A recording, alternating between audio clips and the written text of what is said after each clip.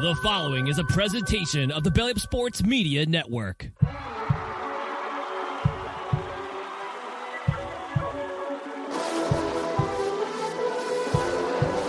ball sends it over to Edward Robles. Go! Insert name FC!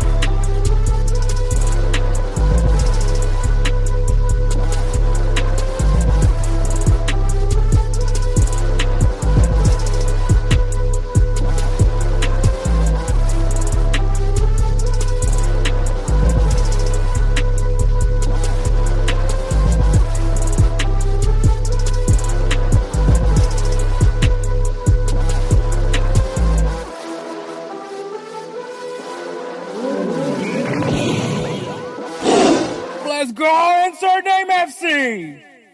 What is up, everybody? My name is Hector Flores, the host of the Insert Name FC podcast, a member of the Belly Up Sports Media Network. And you can find us also on all things podcasting, Apple, Spotify, wherever you get your podcasts, you can find us there. We're also available on YouTube. Please find us on YouTube and please subscribe. That's how you can find the video version of me and my co-host and best friend, Errol Robles here, which you won't see his face because, he's already explained it. We don't have to go over it again. So in front of him is actually the Insert Name FC logo. So this is where you can see the video version of the podcast. So please subscribe because we're trying to grow that as well. And the main reason why we're now having a video podcast now is because we are also available on Goals TV, which is the Hulu of soccer content. So there's also Yes, sir. But yeah, so obviously joining me as always is my best friend, Errol Robles. What is up, guys? Obviously, Errol was not available last week because I was not recording it on Monday like we usually do because kind of how I mentioned it before, it was my mother's birthday. So I recorded it that's why I recorded it with Kelsey. Yeah, and Mondays are usually the best days for me because last week too, had the boys on that Tuesday, then Wednesday had to take them to school, had to take care of some stuff, and yeah, it's just basically during the week it's pretty bad for me. Yeah. Yep. So that's the main reason why. But yeah, another international break is over. We're back to regular scheduled football. So that's gonna be great. So in this episode, we are going to talk about, once again, overreactions like we always do after every weekend of soccer. We have some headlines to talk about, some very funny headlines because there's a very iconic thing that happened this past weekend that I still can't believe happened, but it happened. The first round one, well, not the first one, but round one of the MLS Cup playoffs has passed, and this weekend, MLS Cup conference semifinals, after being off for what feels like now 21 days, is back in action. So, and, obviously we're talking about MLS Cup. So we'll be having Jose Tellez of Goals TV, the founder, the creator of Goals TV, will be joining me. And we're going to be talking about that because obviously it's easier to talk to somebody that likes MLS when you have a Euro snob as your co-host. So, shots fired. Even though he's not really much of a Euro snob because he also likes Liga MX. So yeah. So there's also that.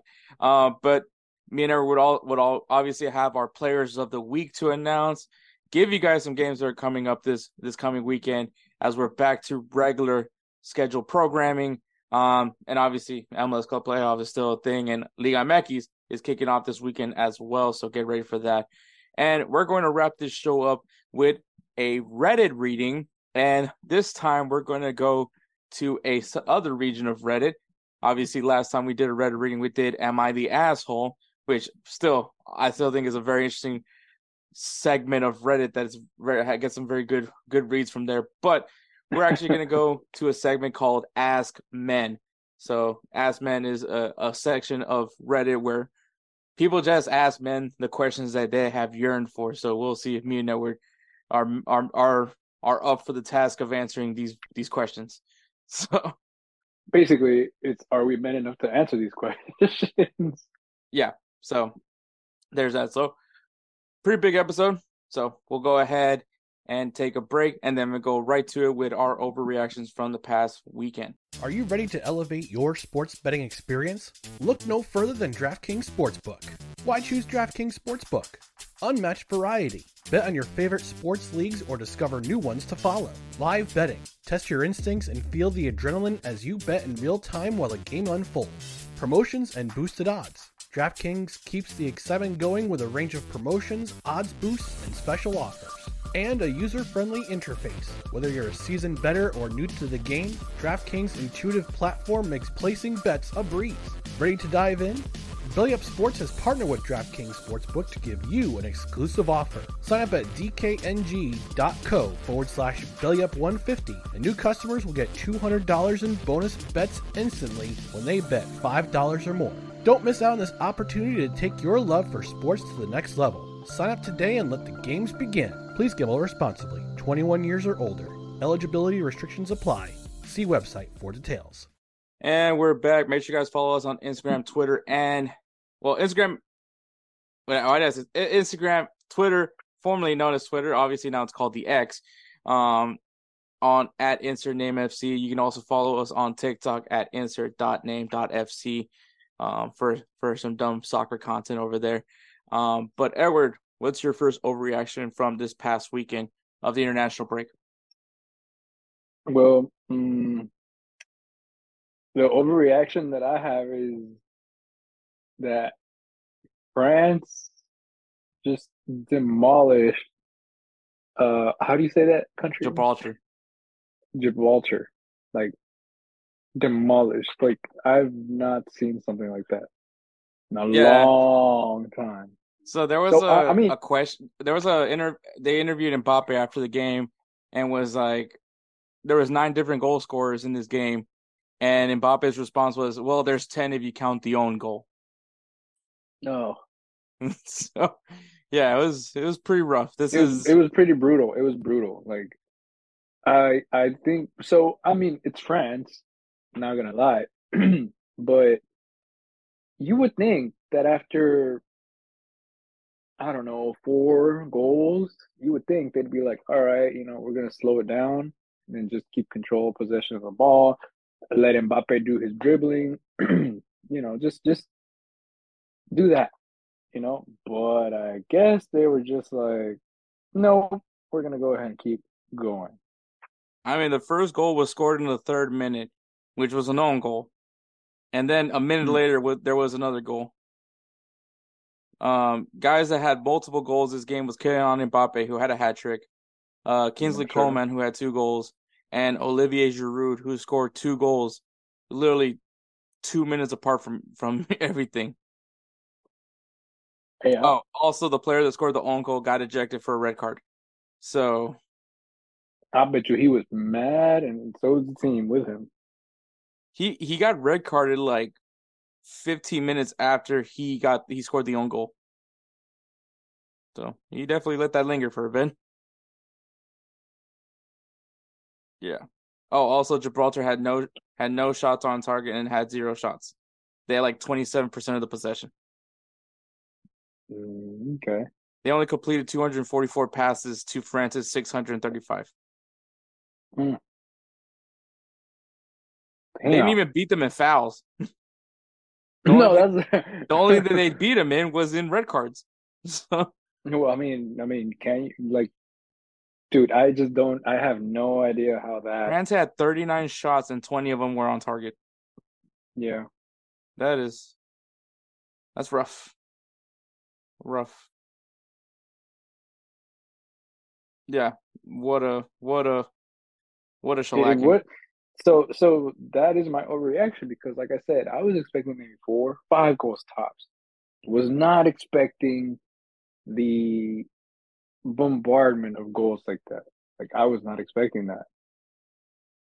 Yeah, I think if you want to get like an American reference as to like what this beating is, it's like if Alabama played Harvard.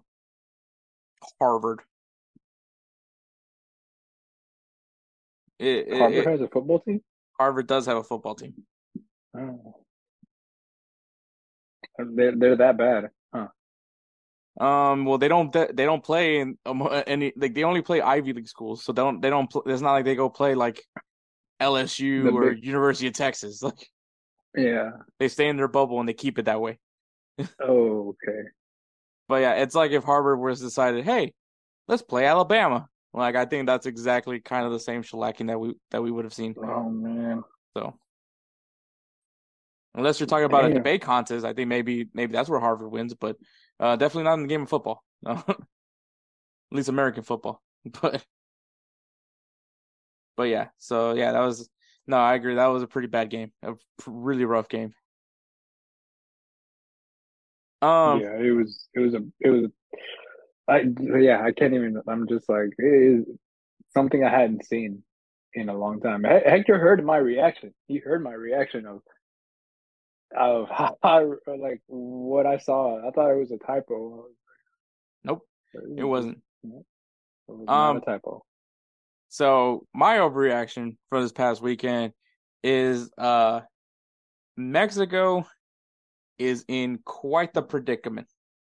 Um, if you guys don't know, during this international break, the CONCACAF teams have been doing their Nations League matches.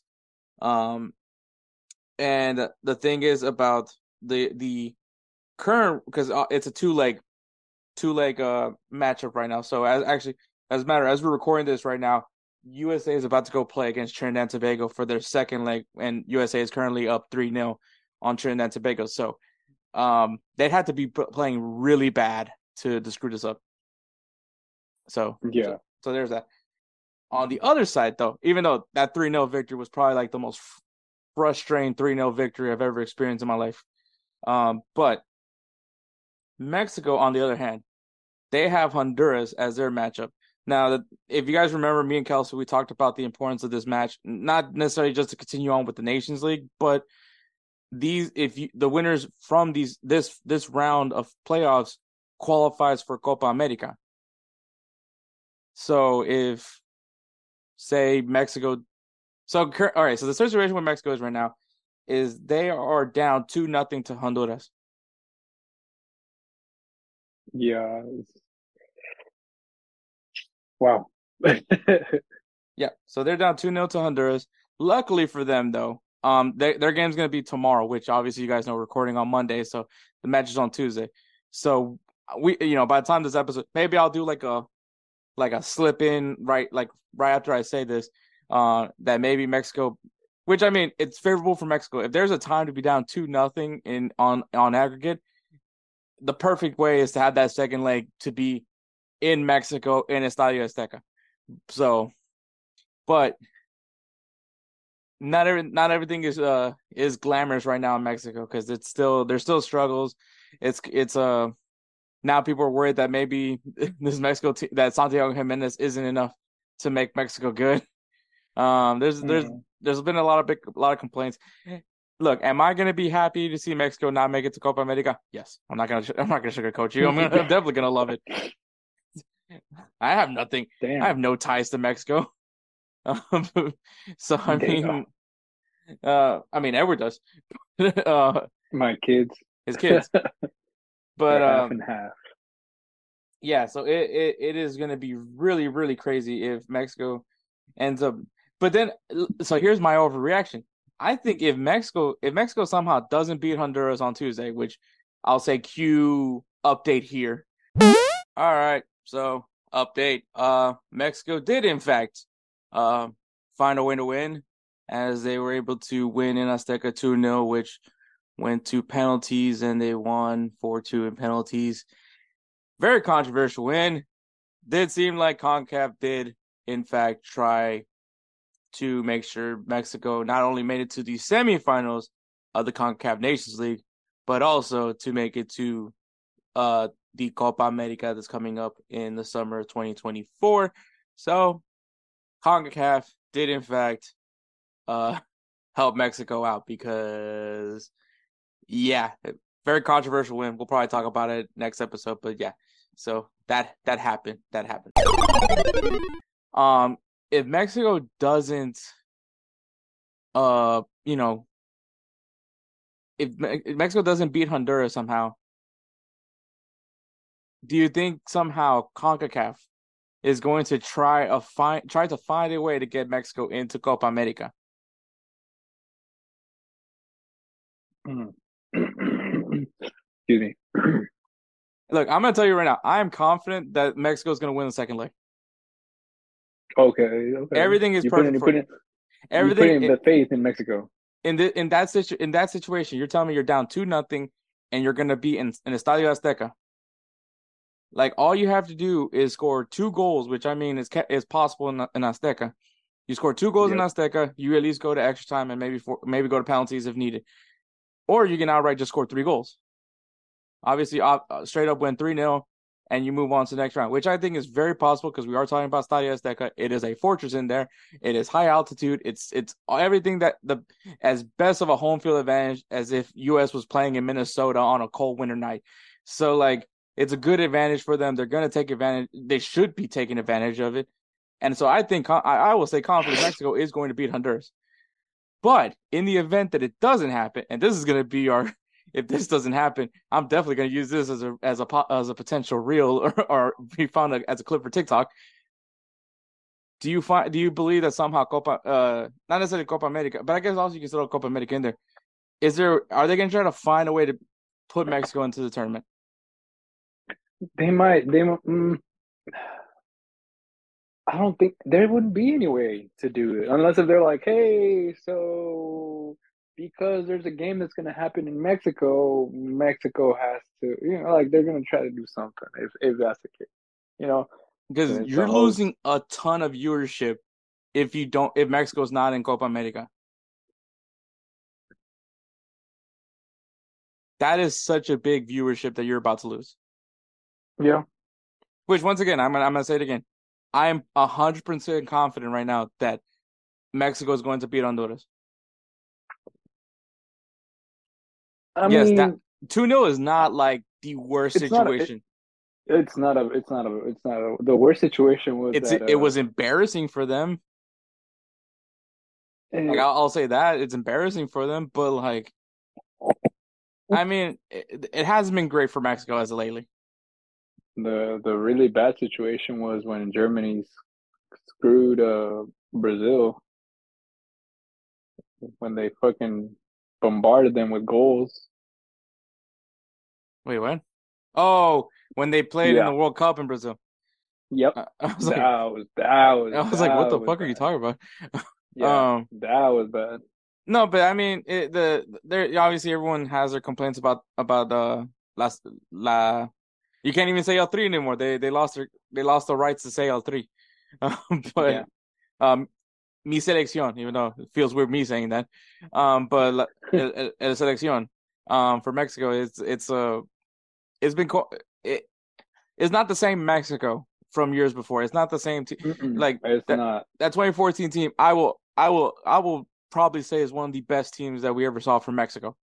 And then obviously the thing is just that there's not like any young players that like excite me right now. Like looking at that Mexican team right now, like Luis Romo,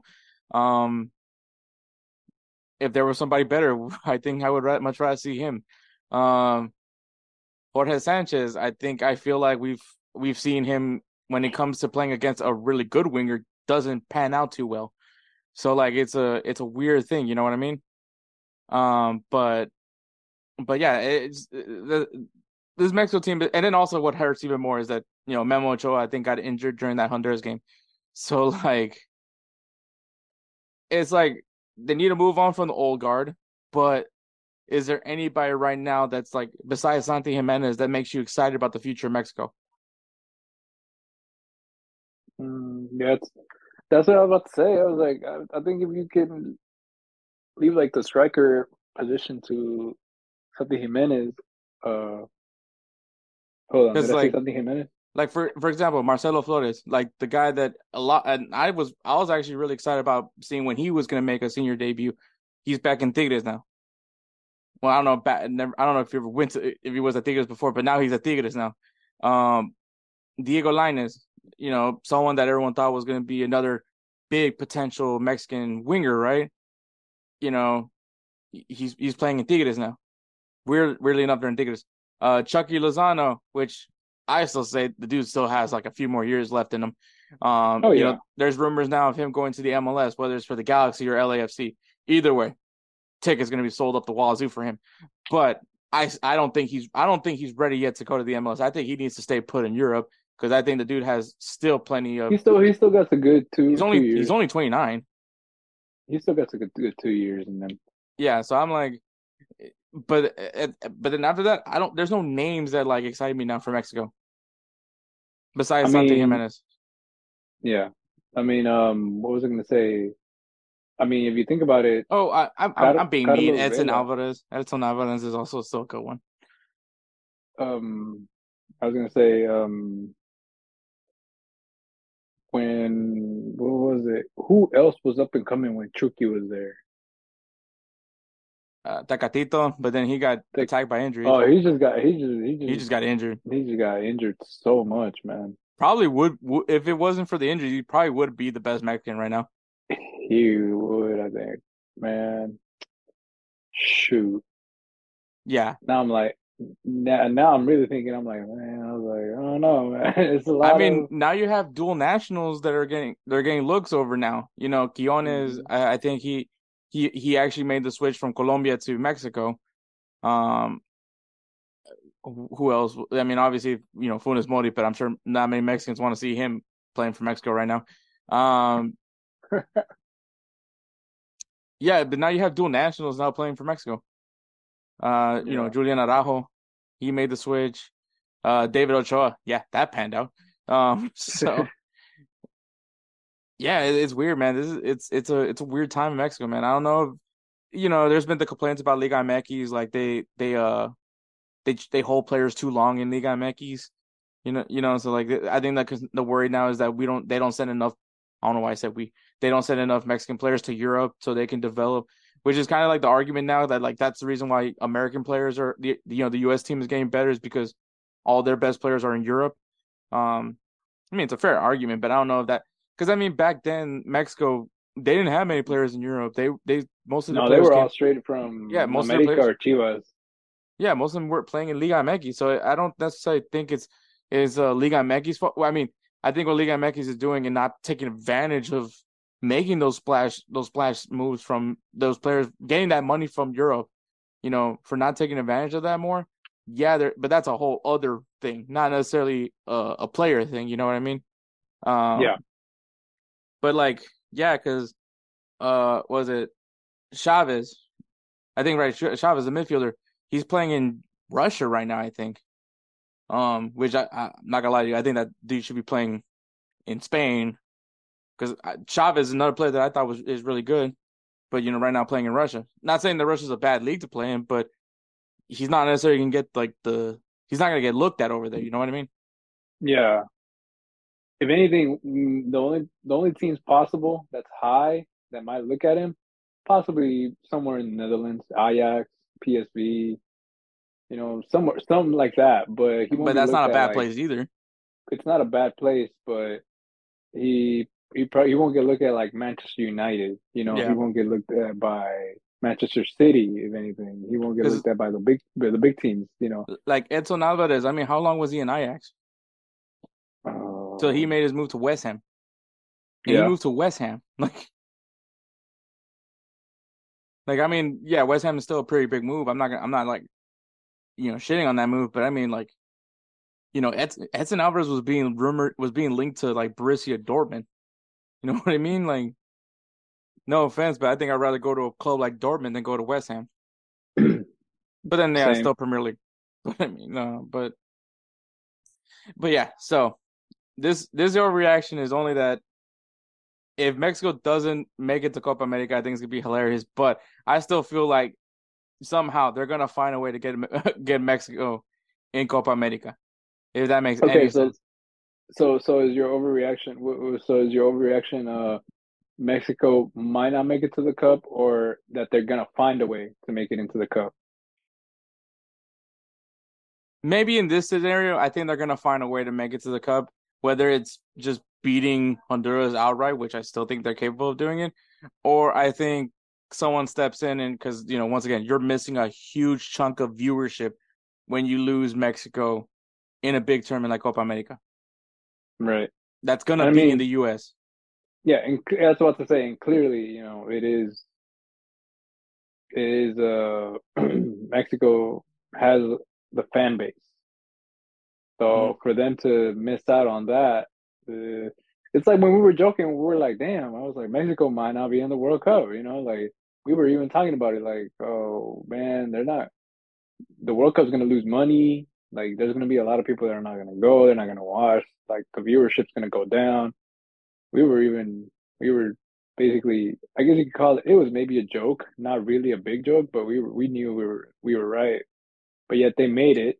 I think US saved their hides, I think, to get into the World Cup because I think it was like when they were playing. But um, yeah, I mean you're right. It's it's yeah, I could see it. I could see that they might pull something off and talking about like, oh, so actually in Mexico, it turns out they actually had this many points and there was you know It's gonna be a something rough happened. situation. It's gonna be a rough Yeah, situation for Mexico because if you somehow can't beat if you can somehow scrap out a 2-0 victory or a 3-0 victory or just obviously just have more goals more goals than Honduras in Estadio Azteca. Like if you somehow not able to get enough do enough to advance to the semifinals for Nations League, and I'm not saying that Nations League is a bragging point or anything for Honduras maybe. But like because now you're adding that caveat that like the teams that finish in the semifinal are the teams that advance into Copa America. Like that adds a whole other thing, a whole other layer that's like important. And so if Mexico doesn't qualify for Copa America, it is going to lead to another firing. Lozano's out. I'm just gonna say that right there. Like I don't think they keep him, especially after that. Um, I don't know if the federation's gonna end up trying to say, "Hey, we got to fix this," because it's been rough for quite some time for Mexico, and they still haven't seemed to make the proper corrections to it. But this is gonna be like that eye opening moment where Mexico's gonna like we need to fix this or else by 2026. Which also they lucked out that 2026 they're one of the host countries because they're automatically in the World Cup. There's nothing that. yeah. But like, say There's, if it wasn't if they weren't the host nation and they didn't qualify, all the things that happened for the U.S. in 2018 is basically what's going to happen to Mexico. yeah, pretty much. But yeah, so like instead of it the World Cup, it's Copa America, which I mean maybe some Mexico fans would prefer that. But you're talking about an opportunity to play against Argentina, play against Brazil in competitive matches. You don't want to miss out on that. And I think it only if and obviously once again only if Mexico doesn't beat Honduras, which I still think is possible. It's still going to happen. Maybe I jinxed them, maybe I didn't. I don't know, but. It's just everything is perfect for Mexico right now because it's in Azteca. You know, it's a team that they normally beat anyways. Um, but I mean, don't think Honduras is gonna just let them walk over them. You know what I mean? Yep, exactly. No, Honduras has that, like you said, Honduras has that dog in them. So They do they're not not. just gonna. Oh, not the dog we thinking of. Maybe a small little dog, a small little dog. They have that shit too in them. They got that shit too. Yeah. So. But yeah, nah. I mean, truthfully, like yeah, like I agree with you. Like if they don't make it, yeah, they're gonna lose so much potential, and it's gonna be an eye-opening situation where they're gonna be like, damn, we gotta do something about this. Exactly. But all right, that's our reactions. We're going right into headlines. So the first headline is there is some rumors of Luka Modric wanting out of Real Madrid. So Borja Kuse, I'm gonna assume that that's how you pronounce that last name, is Luka Modric's agent, and he has hinted that, not saying that Modric has stated it, but that he has hinted that there is some teams in Saudi Arabia that are very much interested in bringing Luka Modric over there in January. So instead of waiting till his contract runs out with Real Madrid, there's Saudi Arabia is ready to just dish out the money, which I mean in hindsight, maybe Real Madrid isn't against it because obviously they're still in need of a 9.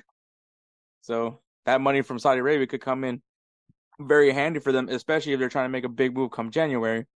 And also because, Real Madrid's looking like they're going to be dealing with some injuries. because that's great. Just because from this international break, but yeah. So I mean, the reason why this is getting brought up is because obviously Luka Modric. Well, I mean, he's not young anymore. I mean, we've been saying I don't know how many times we've said this at this point about Luka Modric. He's just not getting younger. He's I think he's 36 years old now. 36, 37, somewhere around there. So far this season, he's played 15 matches, but has only started in 6, which means obviously the rest of the games he's been coming off the bench. Which I mean, if you're a player like Luka Modric or any player in general, especially the caliber of where Luka Modric is, because I would say maybe he's Croatia's greatest player, like in history. What about Mandzukic? Mandzukic is a good name, but I mean, like, look what Modric. What I think is Modric's generation. I should probably put that as an emphasis, but obviously, like, Luka Modric has been the captain for Croatia. I think also in 2018. So he's been part of this team, and I mean they made it pretty far in both of those World Cups. I think they're actually in contention for the Euro as well right now. And Modric still, I don't know if Modric still plays, but obviously Modric, I keep saying that the man has found the fountain of youth sometimes the way he plays. But once again, the other thing is though, Real Madrid has a lot of young midfielders, a lot of them. Federico Valverde, Bellingham. People forget that he's a midfielder. He is a midfielder. He just scores a lot of goals. He has that fucking power kick, man.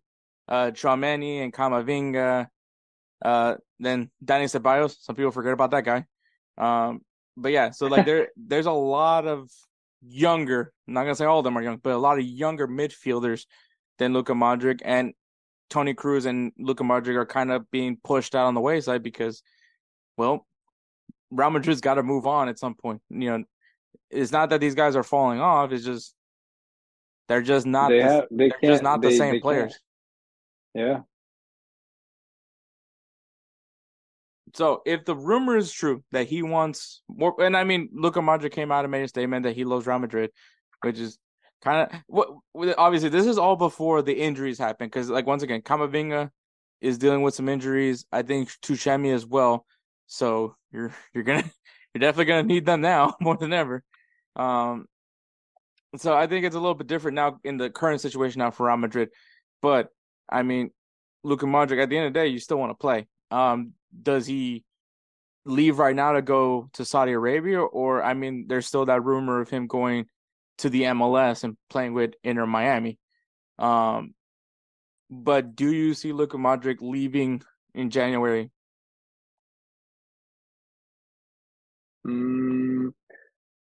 I don't think January.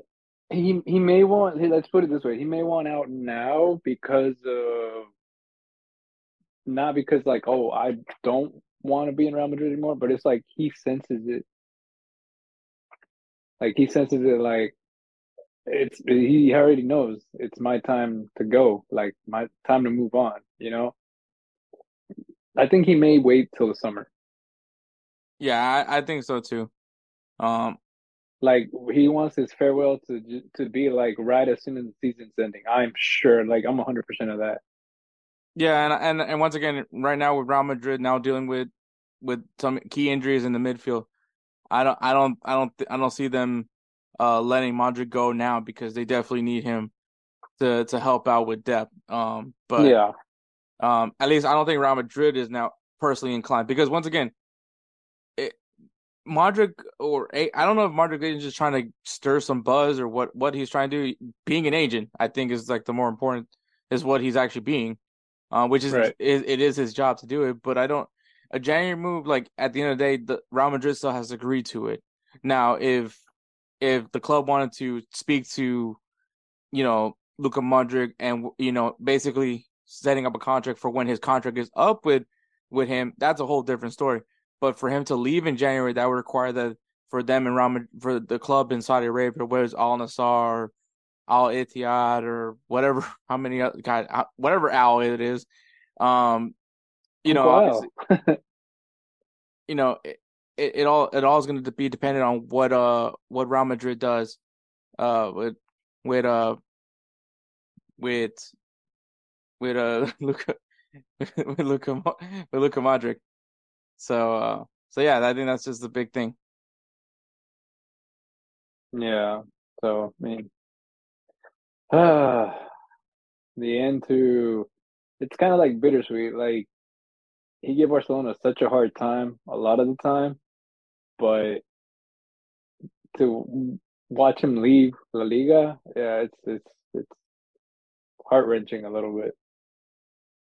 Yeah, I 'Cause think it's just he's a hell of a good it's player. it's like the end of an era, because like especially where when Luka Modric, a young Luka Modric, those were some pretty loaded Real Madrid Barcelona teams.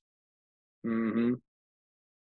Yeah, like with a Yep. lot of legendary players. So I mean, we might have to take a look back at like a throwback team from Real Madrid Barcelona. Just Yeah. just remember the times. If I keep looking back, it's because Trinidad and Tobago are playing USA right now. But yeah. So Luka Modric, I think he's staying put at Real Madrid. I don't think he's going elsewhere. At least Yeah, I not think he's till the not end of this season. not anytime soon. If anything, maybe he'll get convinced for one more season, but that's it. Like I think that would be it. So they can like, you know, have him leave, like actually have time to plan out. I mean, no lie, fucking half a season is enough time to plan, somebody's farewell, in the stadium and everything. But maybe they might want like one more year to actually plan it right and everything. Like, all they do It's like every time that one of Vin their great Diesel, ones one leave. last ride. Yeah. Hey, Modric is basically the Vin Diesel of that. Who's I was gonna say Paul Walker, but no, let's not do that. let's not go there. But all right, the next headline is Alessandro Florenzi. He is now the newest name of Italian players that have been put under investigation in the Italian betting scandal. Which, if you guys don't know the Italian betting scandal, it's been discovered now that there's been a lot of Italian players that have been betting on their matches, on their team's matches, for quite some time. And the player that initially got caught was Fagioli of Juventus, who we end up discovering that this kid has kid. I got to point that out. Maybe not kid, but this young man. He basically accumulated over $3 million of debt. And was struggling. Damn. Yeah, it was pretty bad.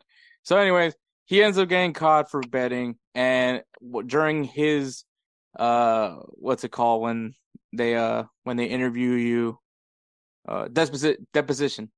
During his deposition, he basically mentioned some names, and the names that were initially mentioned was Nicolo Zaniolo, who I believe currently plays in West Ham or Aston Villa. I just know it's one of those color schemes.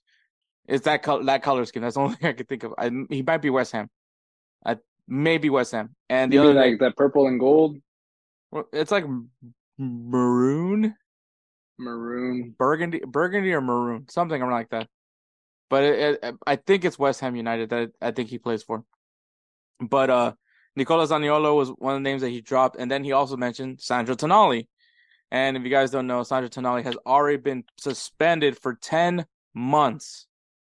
So he will not be able to play a single game of football, and that includes internationally, till next season. Ouch. As a matter of fact, after the Euro. So yeah, he won't be able to play till August. And I believe Zaniolo and Fagiolo are also getting 7-month bans. I don't know if Zaniolo got punished yet, but I know they said that his punishment was going to be actually significantly worse than Tonali's. So yeah, it. But now Alessandro Florenzi, is another player that has been dropped. He is currently playing for, AC Milan, and obviously also plays for Italy. I don't think Florenzi is a captain of AC Milan, but I know he plays. That's all I know. But he's just another Italian that has been mentioned on this Italian betting scandal. So the issue is that these guys are betting on their matches. They're not betting against their teams. They're actually betting. So essentially, it's what Pete Rose did. Pete Rose, legendary baseball player, played for the Cincinnati Reds, actually got banned from baseball. So this guy can never. This dude was a legendary hitter, one of the best hitters of all time. Definitely his generation's greatest hitter of all time. And because he got caught betting, and also became a manager as well, but he ended up getting caught betting on his team, and so then he got banned. So once again, betting on his team, he never bet against them, so it wasn't that he was fixing games by any means. So that's essentially what was happening with the Italian teams, with the Italian players. I don't know why I said teams, the Italian players. And the reason why I mentioned this is because there's a strict no gambling policy across all major sports. It is actually something that I remember when I was working for the Rockets, the Astros, and the Dynamo, that we actually had to sign a no betting agreement, that we were not to gamble on any sport, not only to not bet on the sport we worked in, but also in sports in general. And oh damn, and you're talking about an employee that has no impact on the game, maybe. Yeah. the towel wiper from the floors in the Rockets games. Yeah, like people that literally have no impact to the game are being put on these no betting contracts, and so are these. And once again, if you imagine that's what they're giving to us, they're also doing the same thing with the players. And yeah, I think, is there anything wrong against gambling? I personally would say no. I've gambled a few times, but I don't bet anything crazy. Once again, if you have a gambling problem, dial 1-800-GAMBLER. Because especially if you're like Fagioli, who is now $3 million in debt, definitely you should not be gambling. But yeah, so like, but the reason why that these teams have this strict no anti-betting policy is because of the fact that, like, let's just avoided at all costs of risking match fixing. And it's something that's happened all across the world of sports. Match fixing is a common thing. I don't think any of these guys were fixing matches by any means, but there is a history of match fixing in the sport. I mean, there was like 15 Salvadoran players that were banned for quite some time from playing internationally because of El Salvador getting caught fixing matches, which is mind-boggling to me how you got caught when you lose anyways. But and they're not doing well either now. But so that's mind-boggling. But it happens. And I mean, if you guys obviously I don't have Netflix anymore, but if you guys do have Netflix and you watch Bad Sport, you can learn about some great scandals, especially that involves the ones that involve gambling. But yeah, so I mean, the reason why that they have this anti-gambling policy is for the reason that they want to just avoid match fixing. And if you look even in the UK more specifically, there has been a very touchy subject of these gambling websites being sponsors for kids. As a matter of fact, I believe if a club has a gambling sponsor, when you try to buy a youth jersey, it doesn't have the sponsor on it, because obviously you don't want to promote gambling with children. Right. And so to tell you subject, obviously Ivan Toney, he's dealing with his thing because he also got caught with gambling, with sports gambling, to be more specific. So yeah. So that's what's going on. And so Alessandro Florenzi is just yet another player that has been caught doing some illegal betting. But I think the reason why we call it the Italian betting scandal is because more and more we're finding out more Italian players that are being thrown into the mix of this betting scandal, that it literally does involve a lot of Italian players. Because if you guys want to know how far deep, for example, Sandro Tonali, his betting actually went all the way back to his times in Brescia. So before he even played for AC Milan, he was playing for Brescia. Then obviously went to AC Milan. Then makes his move that was very shocking to everybody that went to Newcastle United. So some people were wondering if AC Milan knew about it, because pretty quick that they were able to not have to worry about losing their star center midfielder. But anyways, now that this has all been unraveled in front of you, what are your thoughts of this Italian betting scandal?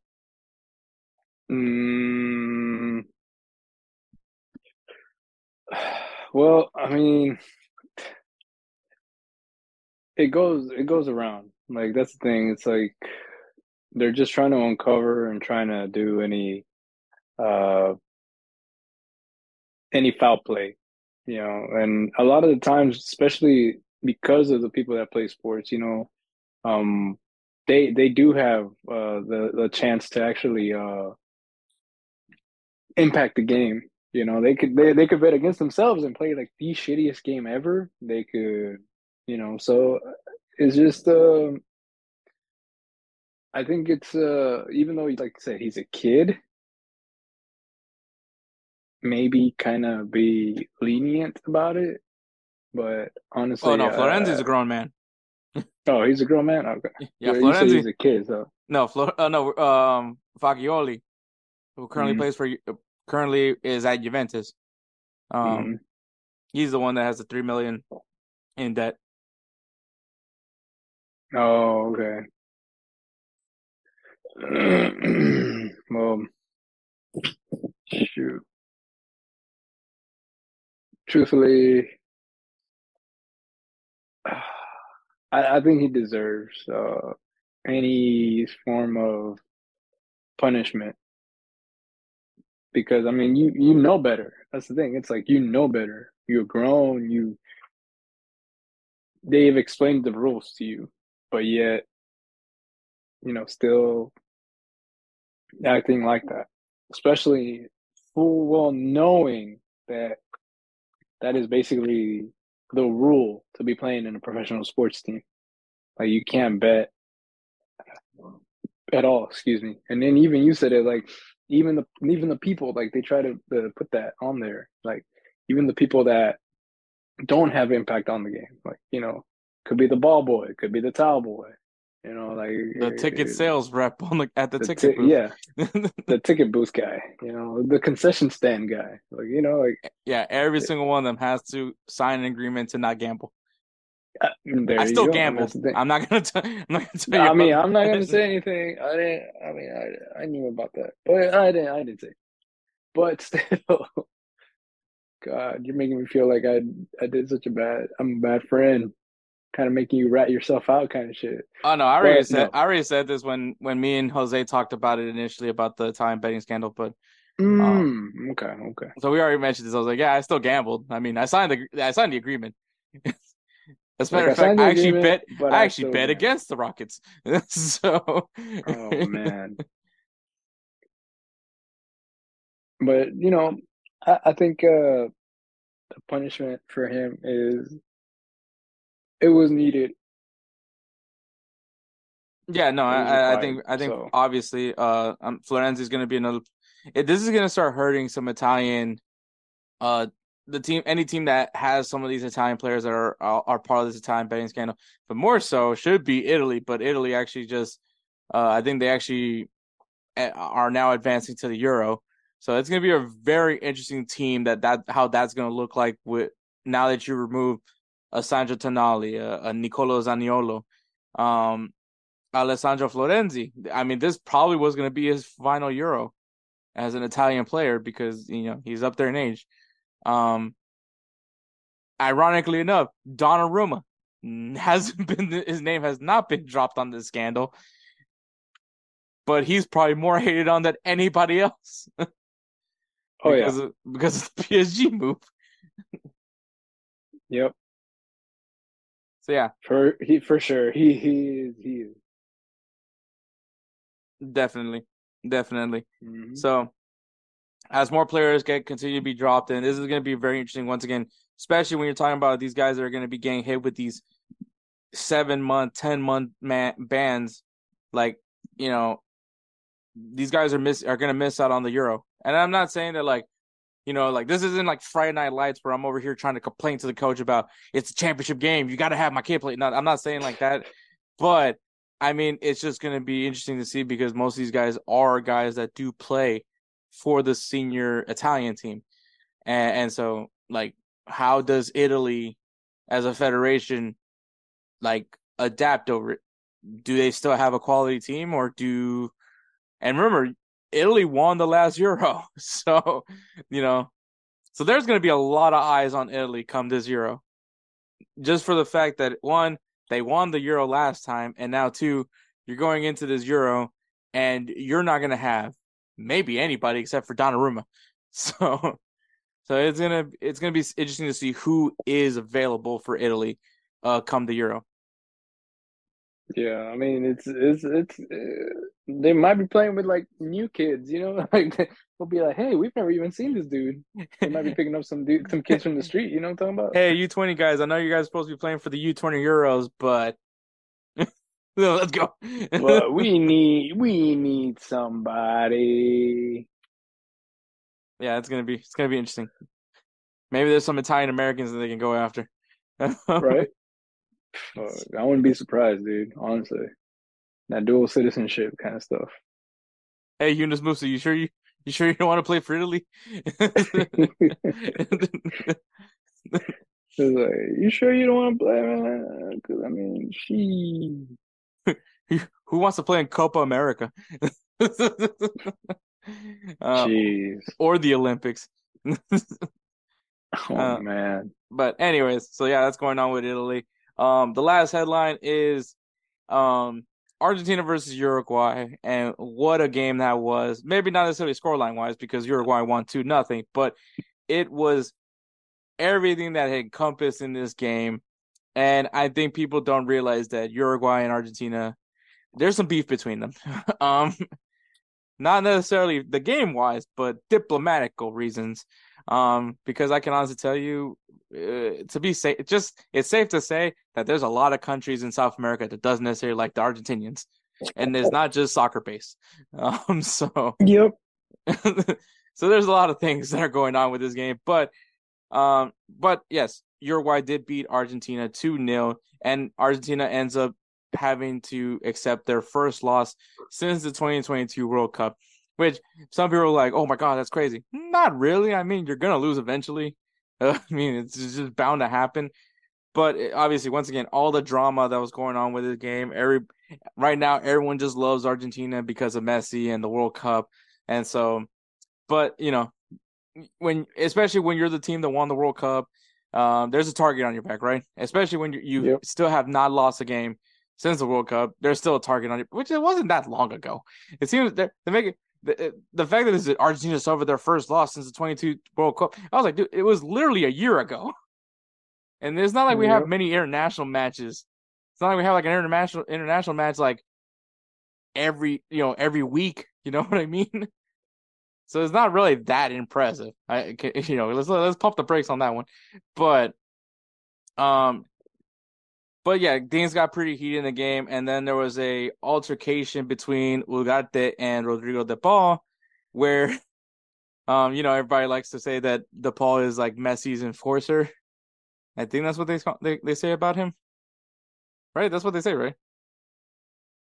Yeah, I think so. Okay, yeah. So I was like, I know I'm not crazy for saying that, but anyways, so Ugarte called De Paul a bottle feeder.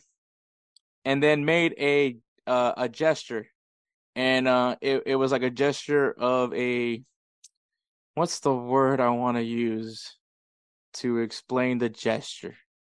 It's kind of like putting a bottle in your mouth, but think of something else in a shape of a bottle. Maybe not a bottle. Maybe like a pipe. But not made of metal. And imagine someone. Basically, he was saying that he gives Messi blowjobs. Is what I'm saying. That's literally all. I don't know why I'm trying to censor. It's not like we have like children watching this or anything. Yeah, basically, Ugarte made a gesture that he gives Messi blowjobs, and then we had the iconic moment where Messi went and choked him. So Oh yeah. yeah, so things got pretty heated. No red card, surprisingly. I will say that but once again, maybe it's because you don't want to give Messi a red card.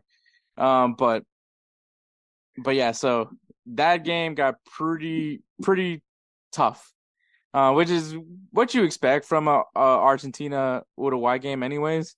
It is a rivalry. Some people may not know that, but it is. But yeah, so nothing really affects it. I mean, yes, Argentina lost, but they're still first place in CONMEBOL qualifying. So, which is crazy to think that we're already doing World Cup qualifiers and it's only 2023. Yeah. So that's interesting. But yeah, so Argentina is still in first place, still in prime position to still go to the 2026 World Cup. Uruguay, I believe is in second place now. But yeah, eventually they had to lose a game. Argentina does have a really big game coming up because they're going to be facing off against Brazil, who things are not looking as good for them because one, they're currently fifth place. They're currently in fifth place in CONMEBOL qualifiers, which I believe is the last spot you can be in for CONMEBOL qualifiers to qualify for the World Cup. Vinicius Jr. is out with an injury. You don't have Neymar, but Endrick, that he looks pretty good. But yeah, so Brazil kind of slumping right now. Definitely don't want to lose against Argentina. But yeah, so that's gonna be a pretty big game.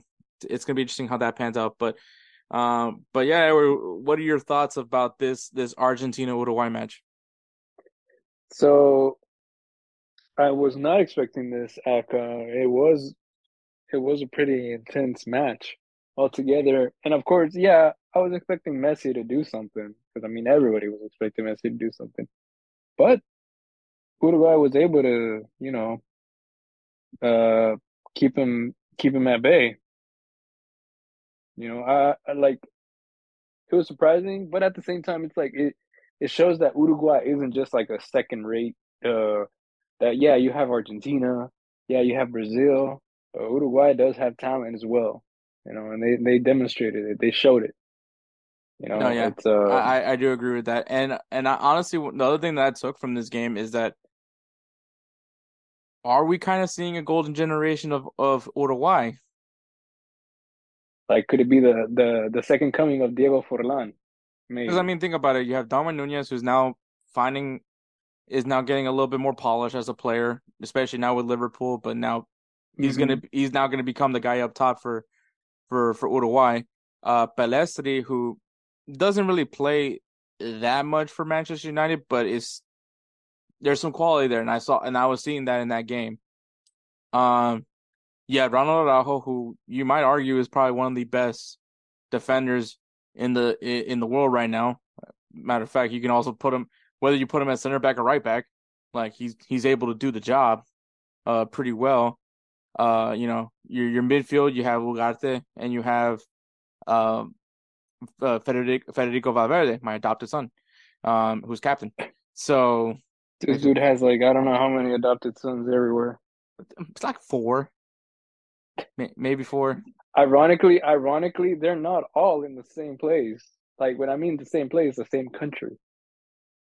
Hey, you want an international rainbow. So actually, I think 2 of them are Brazil. All right, Big Mom. No, it's just one big happy family, one big happy adopted family. But yeah, no, like I mean, like when you look at some of these players, man, and and once again, Uruguay is a small country. It is a very small. I'm not saying it's El Salvador small, but it's definitely a small country, and it's able to pull out like a lot of very like world-class talent. So yeah, I think like just to not only mention like how tough they play, but I feel like this might be a golden generation of Uruguayan players.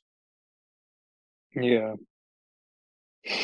I mean that's what I'm saying. Like I guess you could say like who. Okay, if you had to pick, who would it be that Uruguay is resting the team on? What do you Like mean? if you had to pick one of the players, like you know how everybody was saying that Diego Forlan was leading Uruguay back then. Okay, how about this up and coming generation? Who do you think would be the man to step up and take the reins? Obviously my adopted son Federico Valverde. Okay. All right, let me just tell you the players. Like obviously Darwin Nunez up top. On the right Hmm. side you had Palestri. Um, Once again, the jury is still up there, but I did like what I saw from him. Um, Another Araujo that plays on the left side. Nick, I believe it's Nicolas de la Cruz. He's also a good player. Um, Valverde Ugarte. In that back line, you have Vina, Oliveira, uh, Caceres. Really, he still plays. Ronald Araujo. Now goalkeeper, you're seeing this Rochet. He looks pretty decent actually. And I mean, you have Vinas. If you guys haven't been watching the MLS, Facundo Torres, keep an eye on for that kid. That kid's going to Europe at some point. Um, there's a lot of like young players that are really to be really excited about for Uruguay. So like, I'm not saying that this is a golden generation, but there does seem to be a lot of young players that have some real high potential, and still pretty young. And some of them are playing for some of the big teams in Europe. Yeah. Okay. Hmm. And USA is tied 1-1 with Trinidad and Tobago. That boy Hector's just paying attention. He's like, he wants to make sure. I mean, on aggregate, they're up 4-1. So, Yeah. but But you want to make sure it stays that way. look, man, I'm not trying to have any like Vietnam flashbacks of the last time that, well, not the 2018 World Cup qualifiers. Don't want don't want to remember Yeah. that. But yeah, at the end of it all, the Uruguay played their great game. Some people are gonna say like, oh, this is out of character of Argentina. Is it though? Is it though?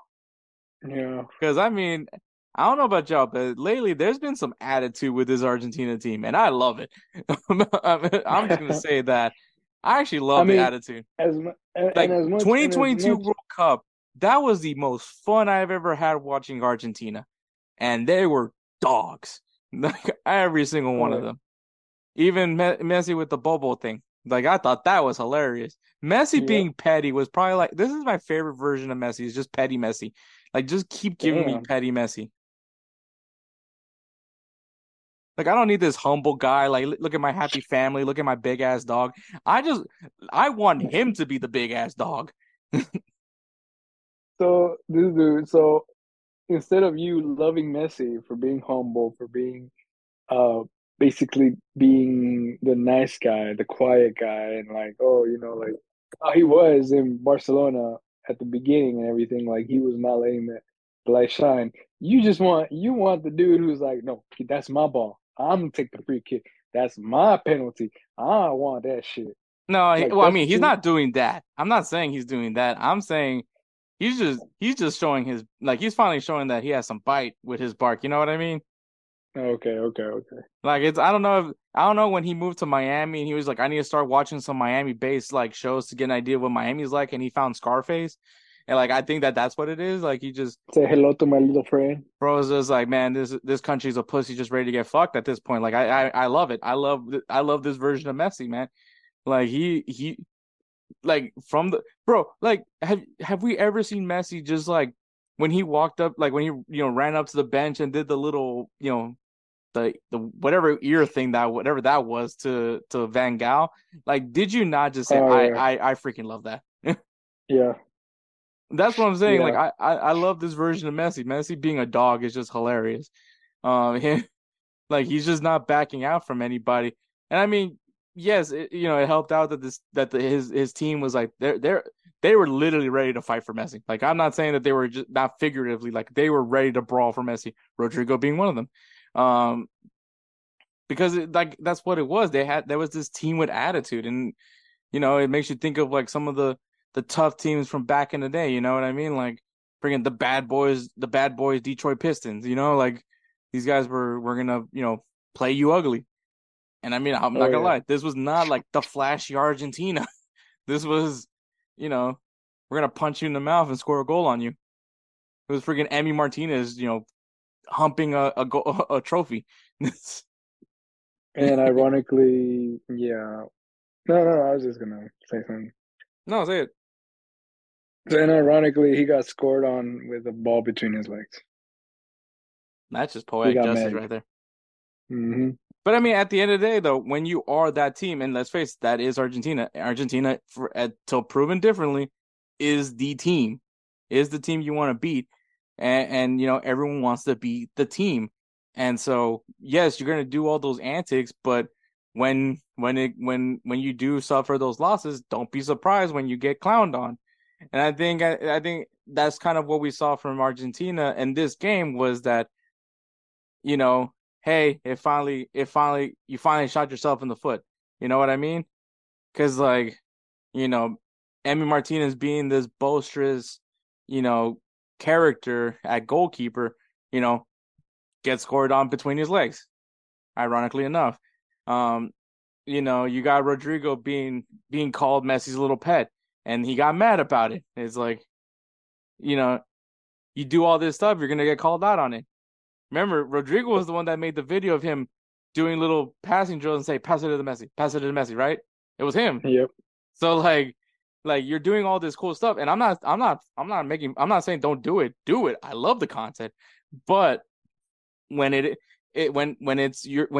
get humbled up, don't be surprised that they're gonna talk back to you. And I mean, I will say, it was funny that Messi at the end of it all said, like, these guys need to learn how to respect their elders. I was just like, dude, like someone needs to teach them a lesson. You probably should have, but you didn't. But it just wasn't their day. That's literally what it was at that point. It just wasn't their game. Uruguay had the better game plan going into it, and that's why they won. But when you're a team like Argentina, like everyone's going to be literally going after your throat, like Messi did with Ugarte. But it's just that's what's going to happen. But I think Argentina responded the right way. Like hey, it happens. We took our loss, but it's on to Brazil. And I know for a fact that they are definitely not going to lose. They're not going to try to lose to Brazil, especially an underperforming Brazil right now. Yeah. Maybe I'll also insert the update on what happened with Argentina and Brazil right here. All right, another update for me. Yes, Argentina did in fact beat Brazil 1-0. Crazy game. I know I said that we might cover the Mexico game. Maybe we may not, but we definitely are going to cover this for next episode because it was fucking insane. So, but yes, Argentina did in fact beat Brazil 1-0. So Brazil, it's not looking great for Brazil. Not looking great for Brazil, but Argentina did get the win. So this can either pan out for me or it's not going to pan out for me when I said that statement. But yeah, anything else you want to say before we wrap it up with this last headline? Nope, you said it right on the money. All right, so we're gonna take. You like to see Messi as a dog, and you got him. Dog Messi is I just need Messi to come out of Miami one day like in a leather jacket. Oh God, damn. Maybe not leather. The Gucci. No, what about the Gucci long coat, the long trench coat jacket? That makes me think he's a streaker. He's a streaker. Are you Let's talking not about do a leather jacket? Are you talking about like the Sons of Anarchy, like a leather jacket? Like a Michael Jackson's Thriller. Oh, okay, I guess. Or it could just be Florida man. Florida man, just dude. No, but yeah, this petty Messi, I'm loving it all for it. What is it with like Latin based players and choking people? Like It always seems to be the go-to for a lot. I mean, we've seen Hector Herrera do it. Everyone just seems to like to grab players by the neck. It's an interesting thing. But anyways, so yeah, we're gonna take a break. You guys are gonna hear me and Jose Tellez preview the MLS Cup conference semifinals.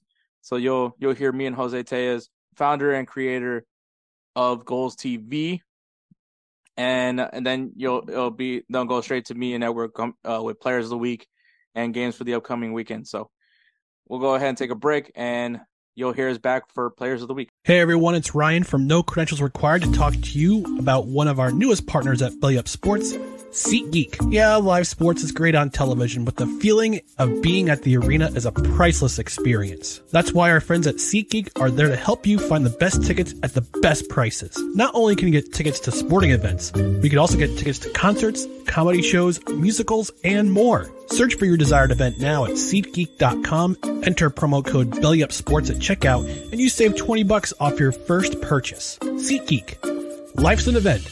We have the tickets. All right, guys, MLS Cup conference semifinals. Took almost a whole damn month to do it, but I mean, we're here. We're here.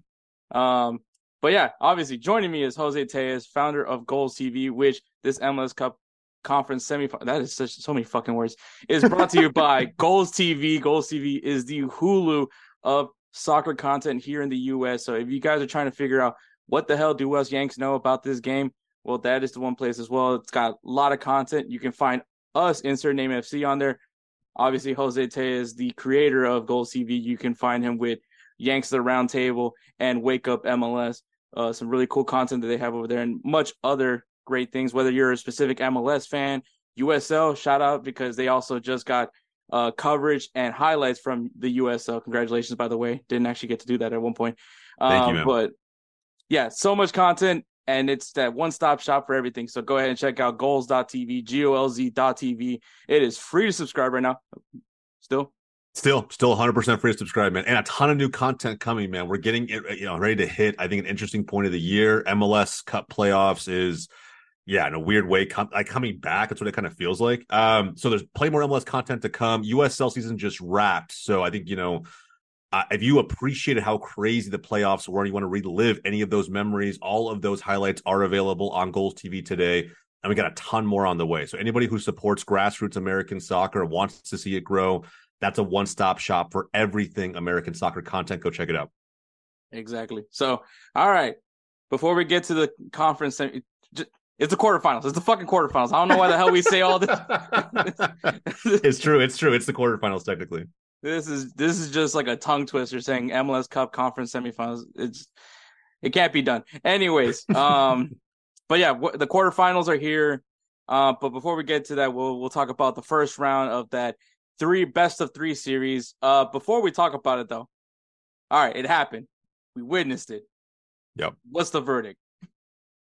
You know what, man? A lot of people think it's clear cut because I think if you looked at social media while this best of three was being played out in round one, especially as we entered the round, right? Entered game ones, a lot of people pooping on this format. A lot of people, myself kind of included. It just was confusing to kind of witness a best of three and anything outside of MLB. But with that said, look, man, almost 50% of all of the round one matchups went to a game three out of the 8. A lot of people will say, oh, it's just 3. Well, it's 3 out of the 8. Nearly half of all the round one matchups went to a game 3. So that's something to kind of be encouraged by if you're Don Garber at MLS. There was some drama there that forced game 3s. There weren't as many PK shootouts as I was hoping for. I know, you being a Houston fan, Hector, and Houston fans everywhere, 2 out of the 3 going to shootouts is actually really dramatic. Kind of interesting there. But that was also, in my opinion, the closest matchup in the West. I thought it was almost impossible to pick Dynamo or Salt Lake, even though I was giving the nod to Houston. Outside of that, though, the other 2 game 3s, right? Seattle, Dallas, very straightforward. Atlanta, Columbus, even more straightforward. So all in all, it's like I'm not as mad that we tested it. We tried it. We saw a couple cool things, a few surprises here and there. But at the end of the day, right? I mean, the biggest upset that happened was SKC knocking out St. Louis. That happened in 2 games. That a lot of this could have been accomplished in a 2-leg format. And maybe we could have gotten deeper into the playoff run before the international break got here. And we took a 2-week pause or hiatus and possibly killed some of the momentum that the fans were having with MLS Cup playoffs. So there were some good, there were some bad. I still think it needs to go away and we figure out a different format. But I'm not going to hate on it as much as everybody else was in the beginning. I think it was different. I give, I guess some kind of props to the commissioner for trying something new. I'm sure they squeezed every bit of ad revenue they probably could, from the 3-leg format. But I am kind of ready to go back to what's tried and true, what works. I like score lines mattering, if that kind of makes sense. I like those to matter. And I feel like the score lines game over game just didn't matter that much in this format. So good opportunity to try something out that's new, but I think it would work a whole lot better for the league and for the fans if we reverted back to what we all know playoffs should look like. Yeah, I agree 1,000%. And also the other thing is just that the game 1 winners were the ones that ended up going on to the next round. Not to sound corny, but I don't think that there was like the one that won game 1 didn't advance in any of these. But yeah, like the only real dramatic one was the Dynamo, and I mean, obviously it was 2 draws. Yeah, it was 2 draws that went to penalties. And the reality of penalties, it's anybody's game at that point. So, it was almost close to almost be that case. But I think for me, I think you would get the same amount of drama with an aggregate score. Yeah, I think so too.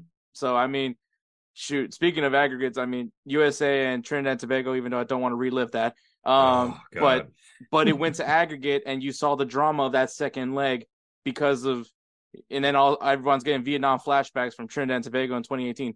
Seriously. But yeah, and so I think there's still an appeal where, yes, maybe you would have to explain it to like the non-casual soccer fan. I mean, that's probably not even a thing. But yes, you have to explain to that. But I think especially when you still have Messi Mania still being still going to be a theme, you still have to find a way to latch those fans into that. And I think the leg is the better way to do it. The best of 3 was an idea. That's all. That's like the nice way of me saying it. Yeah, I know, and that's like I said, like we didn't know, right? I think a lot of fans like had their own opinions on whether or not a best of 3 could work, and then that's why the minute it was announced, weeks before the first balls ever kicked in playoffs, there were so many people just taking a dump on the format, and we hadn't even seen it, right? We hadn't seen it in action, and so I'm a big fan of not leaning into assumptions. I think, you try it out, it either works or it doesn't. If it does, great. Maybe there's ways to tune it and tweak it a little bit to make it even better. But if it doesn't, I can't knock it, right? You tried something new. And at the end of the day, if there was a way to like Americanize, soccer in this league, in this country, that probably was the way to do it, right? Was to make the playoff, which is supposed to be the most exciting time of this entire season, of this entire league, make it as relatable and exciting to casual sports fans in this country as you possibly can. Best way to do that, make it as comparable in format and structure to other professional leagues that these sports fans are watching. And so we all kind of mentioned it. It felt similar to like MLB or anything else. We like other franchise leagues. We tried it. I don't know if we'll go away from it. We may have to deal with this again next year. Who knows? But I'm with you, Hector. I think that this is something that we learned from, probably, for the best, and should move on to, I think, what we all know to be the proper format. Yeah, exactly. But all right, recapping the first round, we'll go to the Eastern Conference first, and FC Cincinnati proving that there wasn't going to be any playoff jitters as the first seed, ends up handling their business and sweeping Red Bulls New York, which honestly, it was expected. I'm not shocked by it. But Red Bull New York, I mean, there's rumors now that your guys are going to go ahead and take a bunch of guys from RB Leipzig. So that's, at least you got that going for you guys. But yeah, there was a sweep there. There was also another sweep as Philadelphia Union beat New England Revolution. Don't think anybody was surprised by that. New England though it looked a little bit better going into the playoffs, it still never looked like that team that we all thought Bruce Arena was going to. The rebuild maestro, as so many people would feel for the MLS, it just didn't pan out. Not because of him, it was just speculation that possibly he maybe had done. But that is still a thing.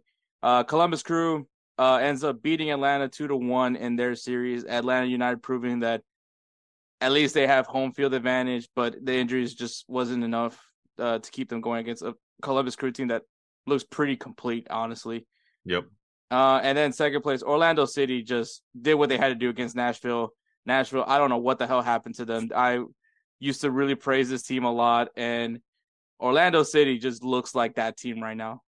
Yeah, I agree, bro. So let's start with the top. I think so the Red Bulls and Cincinnati matchup was interesting, right? I think I had an interview with Mark Fishkin, who's if you're a Red Bulls fan, you know who this guy is. He's had the Seeing Red podcast up and running since like 2010, like right when the Red Bulls were created, and so probably the biggest content OG in that market. And we're talking about this matchup and just what to expect from it before it even got kicked off, and I think it went the way that we all thought it would. Mark described it as in order for the Red Bulls to have a chance, they needed to basically make the game like a shit show, right? They needed to the exact words he used were they needed to drag Cincinnati into this pit. There's one knife in the pit and only one team gets out alive, and really just kind of had to make it as much of that physical dogfight as you possibly could. And they did a pretty decent job, more so in game 2, right? They had 2 different opportunities in that penalty kick shootout to end it, send it to a game 3, make it a shit show. They didn't. And you can argue that they were kind of playing with house money a little bit, right? I think they made it into playoffs on decision day. A lot of teams in the East were in contention for those wild card spots. They got fortunate with some results and worked their way in, but once they got in, dominated Charlotte, and I would say give Cincinnati a game minus those 3 terrible mistakes that led to goals in game 1. Like, they did a pretty decent job. Mm-hmm. I got a little bit of a hot take, though. I think with what I see on the internet today about FC Cincinnati, a lot of fans, for whatever reason, I don't know what it is, they're just not giving them a chance going into the next round. I think that's because maybe the Red Bulls survived game 2 and almost forced a game 3, maybe because they're Supporters Shield winners. I don't know. And there is that whole curse, right? That Supporters Shield winners don't go on to do anything in MLS Cup. I don't know if I believe in that per se. I think there's a lot of history there. But until the number 1 seed gives you a reason to not believe in them, I just think it's foolish to go to bet against them. I think we talked about it on another episode previously, right? They have arguably the MVP on that roster, a pretty damn good defense, despite what may or may not happen to Matt Miazga. There's a lot to be excited about, even if they had that playoff jitter game that no one was excited about against the Red Bulls, right? So I wouldn't read into it too much. I think I don't want to give too much of foreshadowing for what will happen in the next game, but I think Cincinnati just took care of business and is moving on. So from that game specifically, I think everybody picked Cincy, but I still have them making a significantly deeper run past this first game.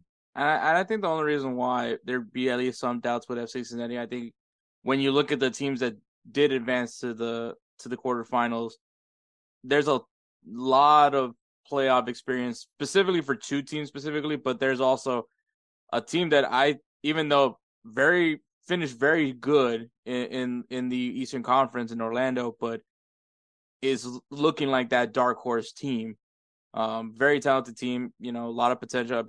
Facundo Torres, obviously a guy probably should be going to Europe pretty soon. I think so, yeah. And so, which funny enough, I'll talk about a potential golden generation for Uruguay with me and Edward earlier. Yeah. So I mean, it's literally I think because of what is to come for FC Cincinnati, and then obviously the Supporters Shield curse, which is always a fun one to throw up there. But yeah, I think FC Cincinnati is still a capable team. It's just that now you just went through you just went through the easy part of the tournament. Now you're going in where it's going to be a little bit more treacherous. It's going to be a lot more treacherous than it was to get when you got to this point now.